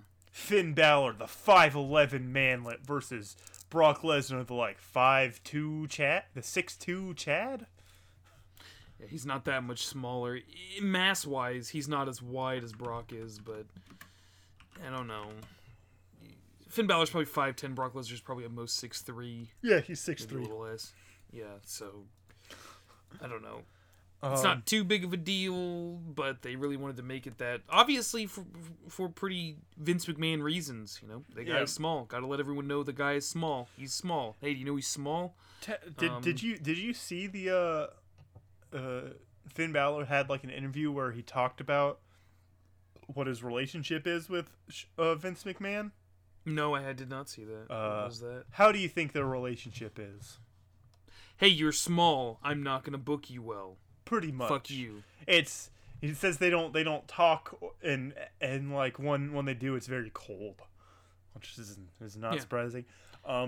So also because he didn't go through his system. Yeah. He wasn't brought up through FCW. He went through NXT, but that was after he made a big fat name for himself as Prince Devitt in New Japan. So, so it's Suplex City. Did you catch on as soon as I sent you a number what I was doing? Yep. And this match makes me upset because for a moment I believed. That's the problem.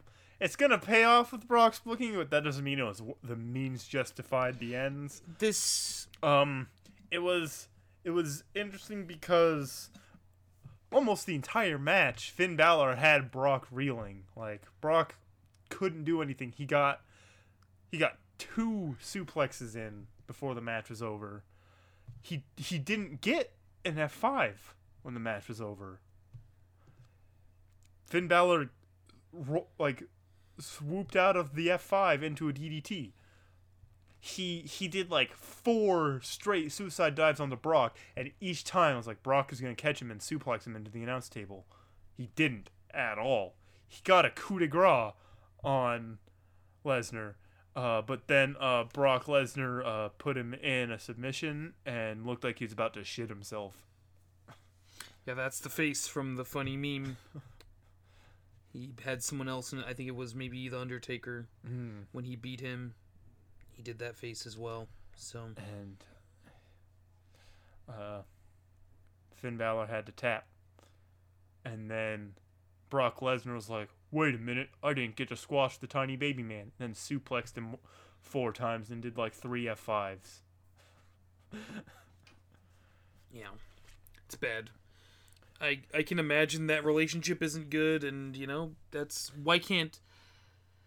The winner of the Rumble we'll be talking about, obviously, in a couple seconds, but that's obviously someone Vince would be okay beating Brock. Yeah. Finn Balor, I don't know why it couldn't have been him. I know why, but I feel like that's both a Brock and a Vince decision there. Well, I doubt Brock gives a shit, really. Like, he probably just doesn't care. As long as he's getting paid, he'll probably wrestle anyone and win or lose to them. So, after that was our main event. The Men's Royal Rumble. With a bizarre opening. Jesus fucking Christ. Well, it started out making sense. It's like, Elias was in the ring, and I was like, I'm sorry, Mom, but hey, they're letting him do his thing at a pay-per-view, and he'll probably last quite a while. And he gets ready to do his song, and then we hear weird music, and then it says Jeff Jarrett, and Jeff Jarrett, the 60-year-old man, comes out in his old attire, which is really funny. Yep. With a microphone. Yeah. He's like, it's me, JEFF, JARRETT. Double T. The Double J Jeff Jarrett here. It's the Impact Invasion. Full force. Hey, Elias, you want to do a duet? And Elias is like, you know what? I'm musical. You're musical. Yeah, let's do a duet, man. And then Jarrett happily wanders down, and Elias smashes the guitar over his back, throws him over the top rope. It's like, I've been compared to you my entire career, which is funny because that's true. Yeah.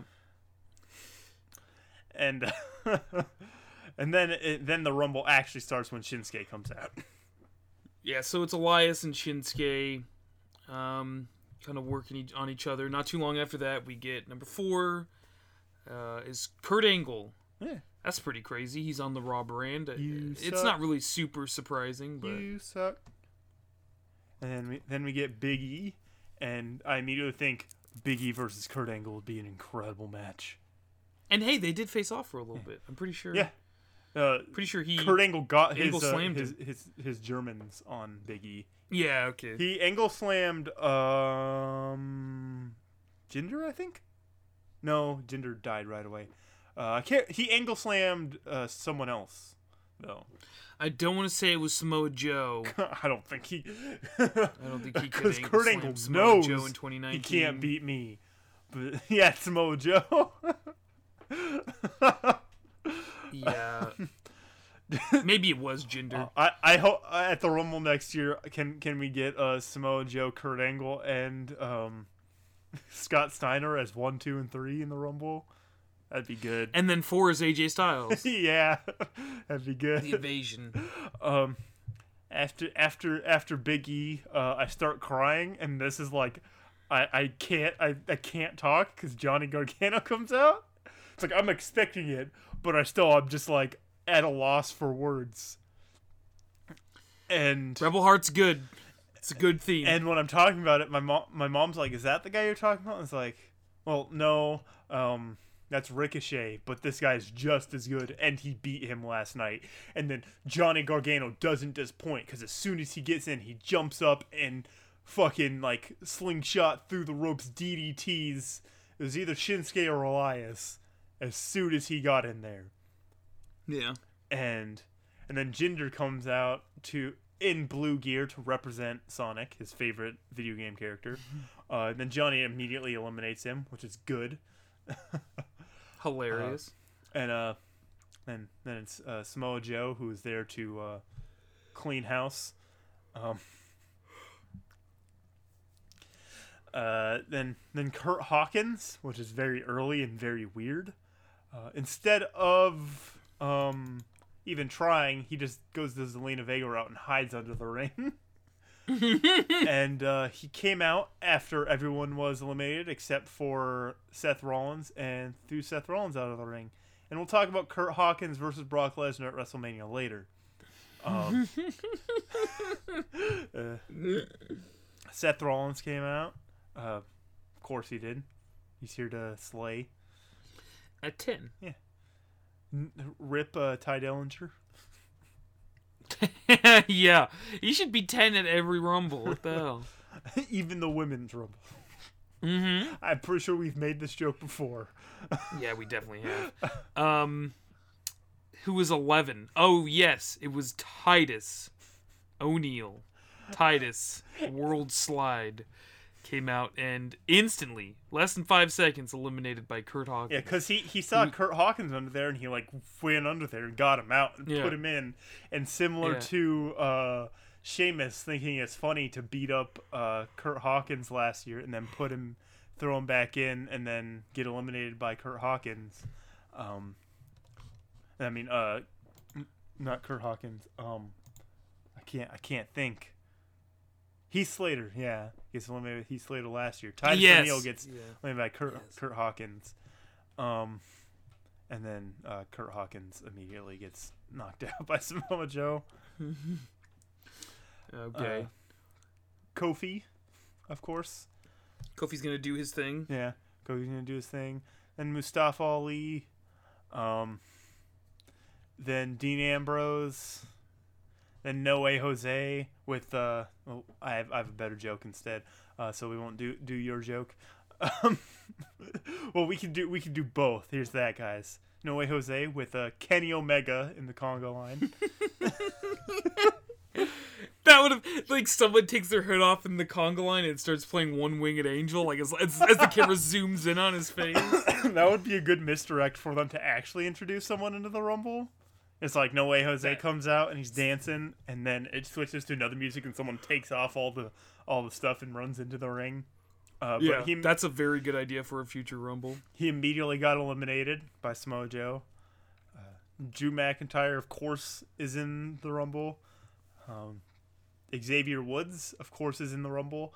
And then he gets eliminated, and then he helps Kofi make it because back. Kofi already had a spot at one point where he only 1 foot hit the ground, and then he like rolled to the steel stairs.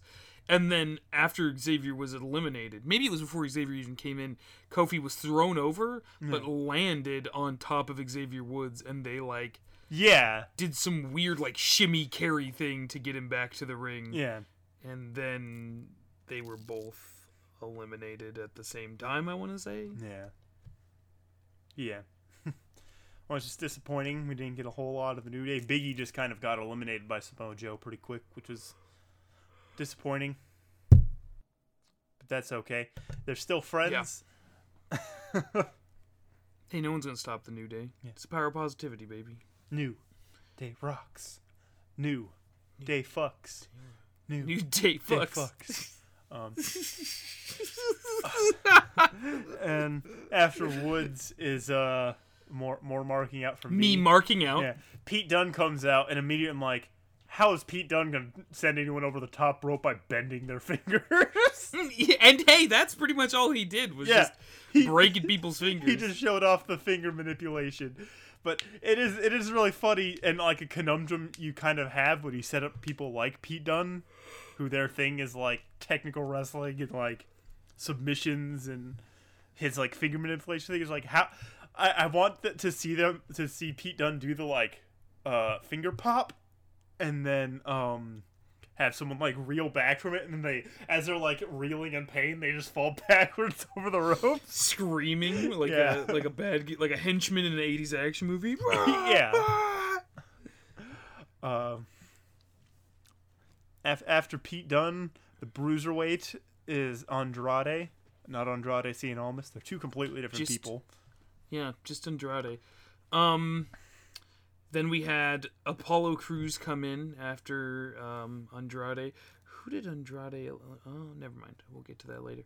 After Apollo Crews was Aleister Black, there was a spot between Pete Dunne and Aleister Black, I believe it was, with finger manipulation where Aleister Black sold it, and his finger looked bent, and then he bent it back into place. Yeah.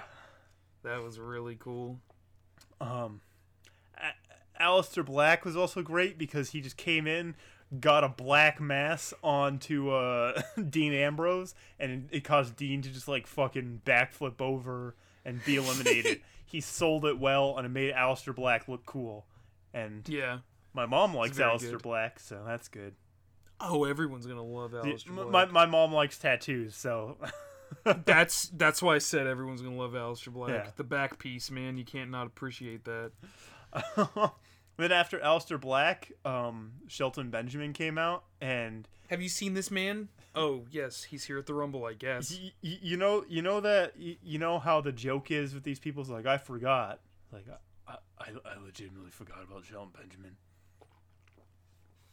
I like Shelton Benjamin a lot. But yeah, I was not expecting this at all. That's kind of weird. Yeah. Expecting maybe a different NXT person. Velveteen Dream. Yeah.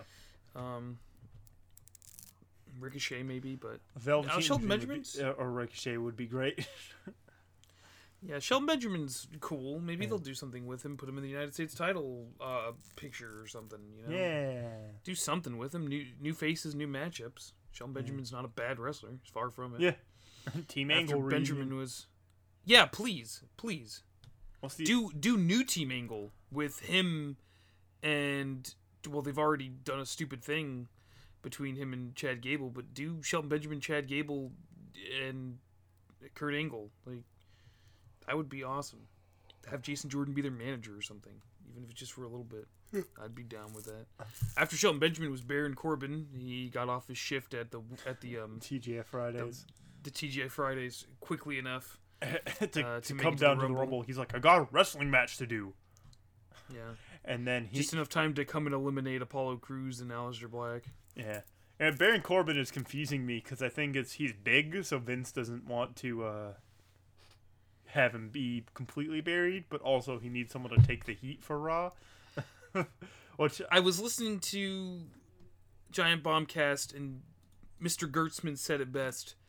Baron Corbin is the one person who's like impervious to internet wrestling community like oversight, you know, that type of stuff that Cornette has complained about where people know too much about the working of the business. That's probably kind of true because there's a ton of people where they're supposed to be bad guys. Or you still kind of like Dean Ambrose a little bit. His whole thing's kind of cool. You don't just boo him. You're kind of like, that's cool. There's nobody out there really who likes Baron Corbin. You know, like I get it, and I think he's a good heel, but I don't like Baron. I'm never like rooting for Baron Corbin, and I don't think many people are. So no. I think that's what's cool about Baron Corbin is that, which is now rolls back everything I just said. That's a good thing about him is he's not a likable character in any way. If they were still doing the lone wolf kind of thing, it would pay off. And I think if they booked the lone wolf kind of thing better, I would be more interested. But they did the like Kevin Owens, basically the dumb heel thing where he's a whiny baby who thinks he deserves what he doesn't actually deserve. Yeah. And But on a base level of like, you just don't like this guy, you're not going to, even if he was winning, losing, whatever. yeah. It's still pretty good that he's just bad. Yeah.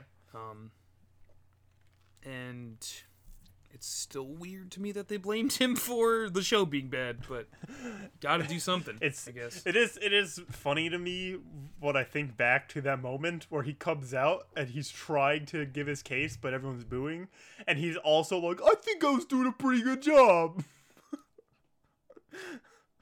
It's just like the situation of him like trying to defend his bullshit it worked well for his character and it was fun to watch. Yeah, that's why it's good. It's good to have a dumb heel that you just hate. There's probably someone that I can't think of from when we were kids. Carlito was probably that, but I was just too much of a fucking worked up 11-year-old to get it at the time. After Corbin was Jeff Hardy. Yeah. I don't really remember anything. I really don't remember a whole lot of the next like 3 entrants doing stuff until the very end. Maybe I went to the bathroom or something. Probably also blacked out after. So after Jeff Hardy is Rey Mysterio. That was cool. Of course he's gonna be there. And after Rey Mysterio is Bobby Lashley. Haha. Threw Lashley, Seth Rollins through Lashley, a table. Lashley. Looks like money. Smells like money. Sometimes when he's done taking a poop in the hotel bathroom, he doesn't flush. I go in there. It's money. Crazy, right? Why do you think I follow this guy around? Gets eliminated. He's literally money. Like money. gets eliminated in 13 seconds by Seth Rollins like money. Yeah, that was. I mean, he has the Intercontinental title. He doesn't need to be there, and it's funny, and it set up very transparently Seth Rollins being out for a while. He gets pissed and puts him through a table. And then Cameron goes to sleep because Braun starts screaming, and Braun comes down to the ring and just kind of clears house a little bit. It's like, all right, you get out of here. You get out of here. All right, get the fuck out of here. Fuck you. Fuck this. Go away. And Dolph Ziggler somehow, surprisingly. Yeah, pretty surprisingly, yeah. Not as surprising as last year. My heart rate is like 120 BPM from like Strowman to 28 to in 29. My heart rate is like 120 BPM because I'm just expecting like I'm like, oh god, it's gonna happen. I'm like my head's between my legs. My mom's like, what's wrong? And I'm like, nothing. Just leave me alone. I explained to my mom beforehand to be like, hey, the biggest free agent in the world is a free agent now. So the biggest free agent if of I all scream time. and rip off the TV, this is why. And then after Dolph Ziggler, there's 2 more left. R-Truth, haha, at 30. 3, 2, 1. And then I black out. Voices in my head, they talk to me. And I fall asleep. And people in the crowd who love the meme cheer for him.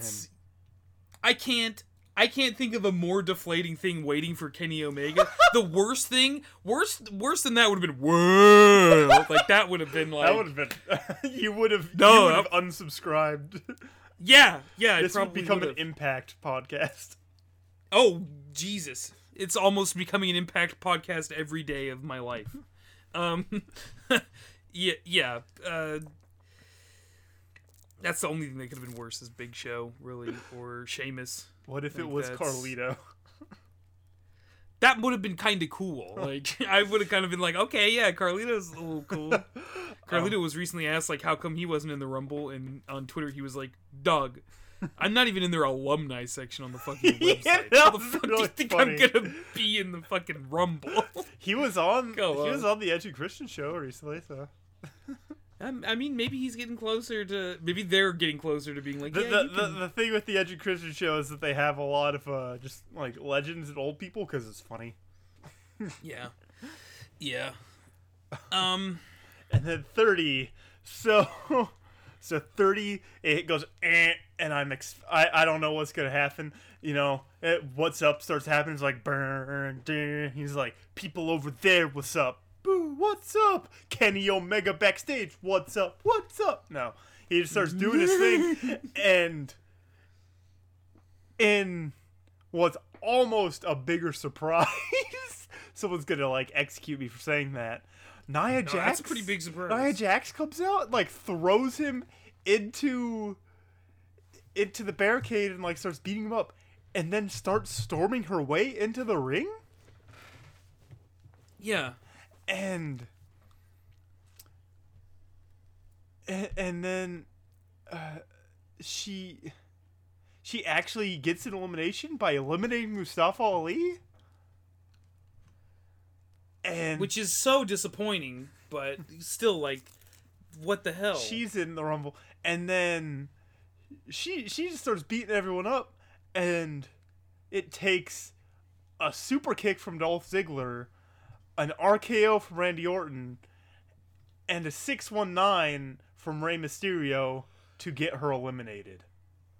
There's all sorts of weird ways that this could be handled, but on Monday Night Raw, they amazingly handled it properly. They didn't do anything funny about her getting beat up by 3 dudes. They didn't say it was funny for her to eliminate Mustafa Ali. Samoa Joe made a joke on SmackDown, but he's a heel and that's his thing. He said a shittier thing to Jeff Hardy.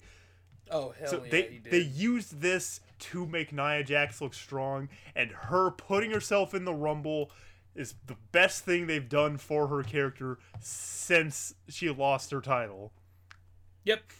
Like, And they're using it to sell her strong, and they're adding legitimacy to it. It took 3 tenured wrestlers, Randy Orton, the RKO's, the 3 deadliest letters in sports entertainment, to take her out. The 3 deadliest letters and the 3 deadliest numbers next to 420 when Matt Riddle comes out. For them to take out Nia Jax, which is huge. Yeah. And it's good for intergender wrestling. Yeah. Intergender wrestling, it sucks that WWE doesn't really have it. I get why they don't. I think it's because of the toy deal with Mattel. I think it's partially because of the toy deal, and then when you go on Twitter, I mean, partially for booking intergender wrestling, you do have to book it in a certain way because someone was like, if Drew McIntyre came out and Claymored Carmella and then put himself in the Women's Rumble, people would be pissed. Yeah, for multiple reasons. Like, you can't set up that kind of match, really, without it looking bad. Even on, like, a fighting standpoint. Like, it already looks bad enough when you have, like, Braun Strowman and Rey Mysterio face off. Like, that already looks kind of bad. So if you have, like... If you had, like, Casey Catanzaro versus Brock Lesnar, that's not gonna look good. It's a visual, and it's like a booking thing where you have to kind of match it up with something where it seems viable, even within kayfabe. Like, even within kayfabe, we know Nia Jax is strong. She could, even before she entered this, we could understand. If you put Charlotte in a match with most of these men within kayfabe, I would believe that. Real life, I'd believe that too. Same with Becky, same with Asuka, a lot of them. A lot of the, like, jokey heel women or, like, jokier women that they have booked, like Carmella or the Iconics or something, you wouldn't believe it within kayfabe, so it comes across bad.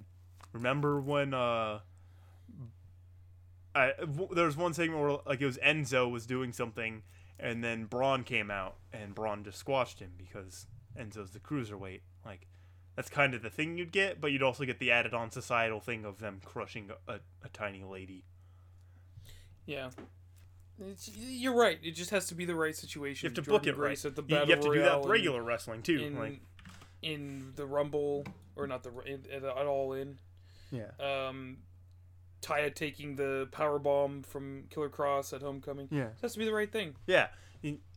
And it's not like a slight to women or men. It's like psychology with the audience. Because there's also, like, there's the people who are like, if Drew McIntyre or Braun couldn't do that in the Women's Rumble, but there's also the people who are like, because I was tweeting from the CWFP Twitter and follows the Hurricane, and he was just live tweeting because he's a producer now.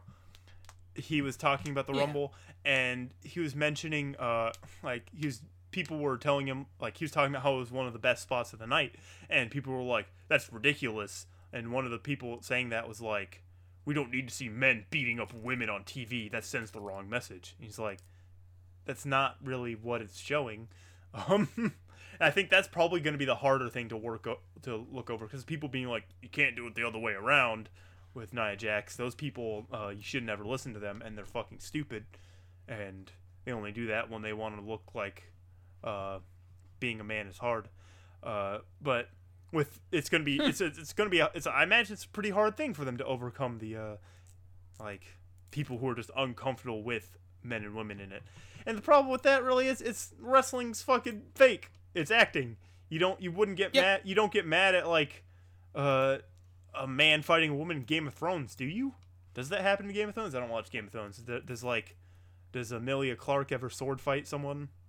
There's a man and a woman that fight. Okay. So, like, when people watching and that's a perfect example because it's Brienne of Tarth and the Hound, and Brienne of Tarth is like a 6'5", 250-pound woman, so she's comparable in size to the Hound, who's like a 6'5", 230-pound man. Yeah. So. Like, Game of Thrones is usually my go-to thing with wrestling because it's the biggest show everyone watches. So it's like, wrestling's fake. Game of Thrones is fake, dude. Don't know what to tell you. Entertainment is entertainment. It's okay to be entertained by it. So that's like in like a fantasy setting or like sword fights, or you always cheer on the like the tomboy woman who hides as a soldier like Mulan or something like that. You can't just be Or Arya Stark, Yeah. tomboy woman who hides as a, stuff like as that. a boy among boy soldiers. Yeah, like you can't. That's what makes it good. It's entertainment. It's not real, so it's not like Brock Lesnar is going to go into UFC mode, and Brock Lesnar's never going to be in an intergender match for one. Two, it's not like they're going to have someone like that just shoot fight like Sasha Banks in the ring. Yeah. Like we've talked about, we want Charlotte versus Roman. Yeah, I would be cool with that. Yeah. So, after Nia Jax got eliminated, it's kind of when I start to sleep, because it's more of Braun Strowman being Braun Strowman and eliminating people. It's really just Braun Strowman cleaning house until it's just Braun. It was Braun, Drew, and Seth. I want to say Braun, Drew, Seth, and Dolph, which we called 3 out of 4 of that. Then Dolph actually got revenge on Drew and eliminated him, which was I was surprised at that. And then Dolph gets eliminated by him, and then it's I Sleep versus that's pretty cool. Who's gonna come on top? And hey, with Seth Rollins. Yeah. And that's good. I think Finn Balor is a better WrestleMania opponent for Brock. I think Finn Balor could have won that night, Sunday night, and it would have been fine. Mm-hmm. But Seth Rollins deserves this. He's one of the best wrestlers in the world. Mm-hmm. He's probably their guy right now, besides Ronda and Becky. So, 100% good choice. Mm-hmm. There was a good reason why Drew didn't win, and I can't remember exactly what it was. Was it like a backstage thing? No. It was just someone had a good point as to like, this guy did this. Why do you think he would win? Yeah, but the night, and it wasn't that really exciting. It was just like, thank God Braun didn't win. Was because on the pre-show when they said Braun was replacing John Cena, I was. Do you think that's why Nia Jax was in? Do you think Braun was originally gonna like throw R-Truth and put himself in? Yeah, probably. Okay, so that sounds good. Yeah. Yeah. So the Rumble, Takeover, pretty good. Not as good as last year. Not as good of a weekend as last year, I'd say. But still pretty great. Royal Rumble's still the most exciting pay-per-view they'd put on. Jory, if people like you on the internet, where can they get more Jory? On twitter.com at @noimjory. My other podcast, We Are Watching One Piece, where watch One Piece and talk about it with a friend. It's we recorded a new episode recently. Things are cool. We talked for like almost 3 hours about like 4 episodes. So there's that. I talk a lot. I can just talk about stuff for forever. And I mean, me and Cameron are probably going to talk about wrestling more later, not on the podcast, because that's what happens. So we are watching One Piece on basically every podcast platform except Spotify. Same with this one's on everything but Spotify. They're also both not on SoundCloud anymore. And also the Orange Groves, which hosts us. Very happy about that. My friend Joe started that up. That's who I do my One Piece podcast with. So all sorts of cool shows on there. I myself have been enjoying the one where they rank every Guitar Hero song, and I'm validated. That's the one I've been meaning to listen to. It's the one where I'm validated in my taste in music, because Joe will be like, yeah, Nirvana and Foo Fighters are bad. I'm like, they sure are. Yeah. Oof. What about you, Cameron? Where can we find you online? You can find me on Twitter at Cam Hambone. I just tweet about how Kingdom Hearts is cool, and how Ben Shapiro is short.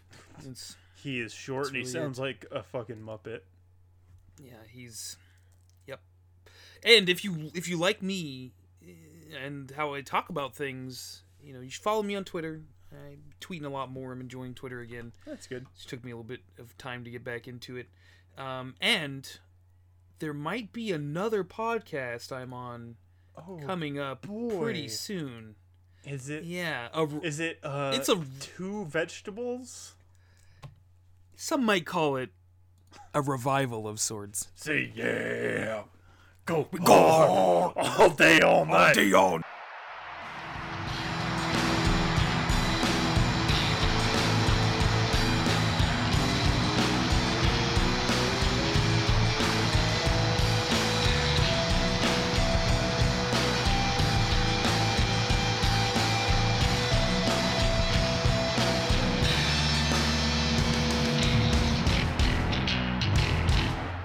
My name is Joe, And I'm Jory. and we are watching One Piece.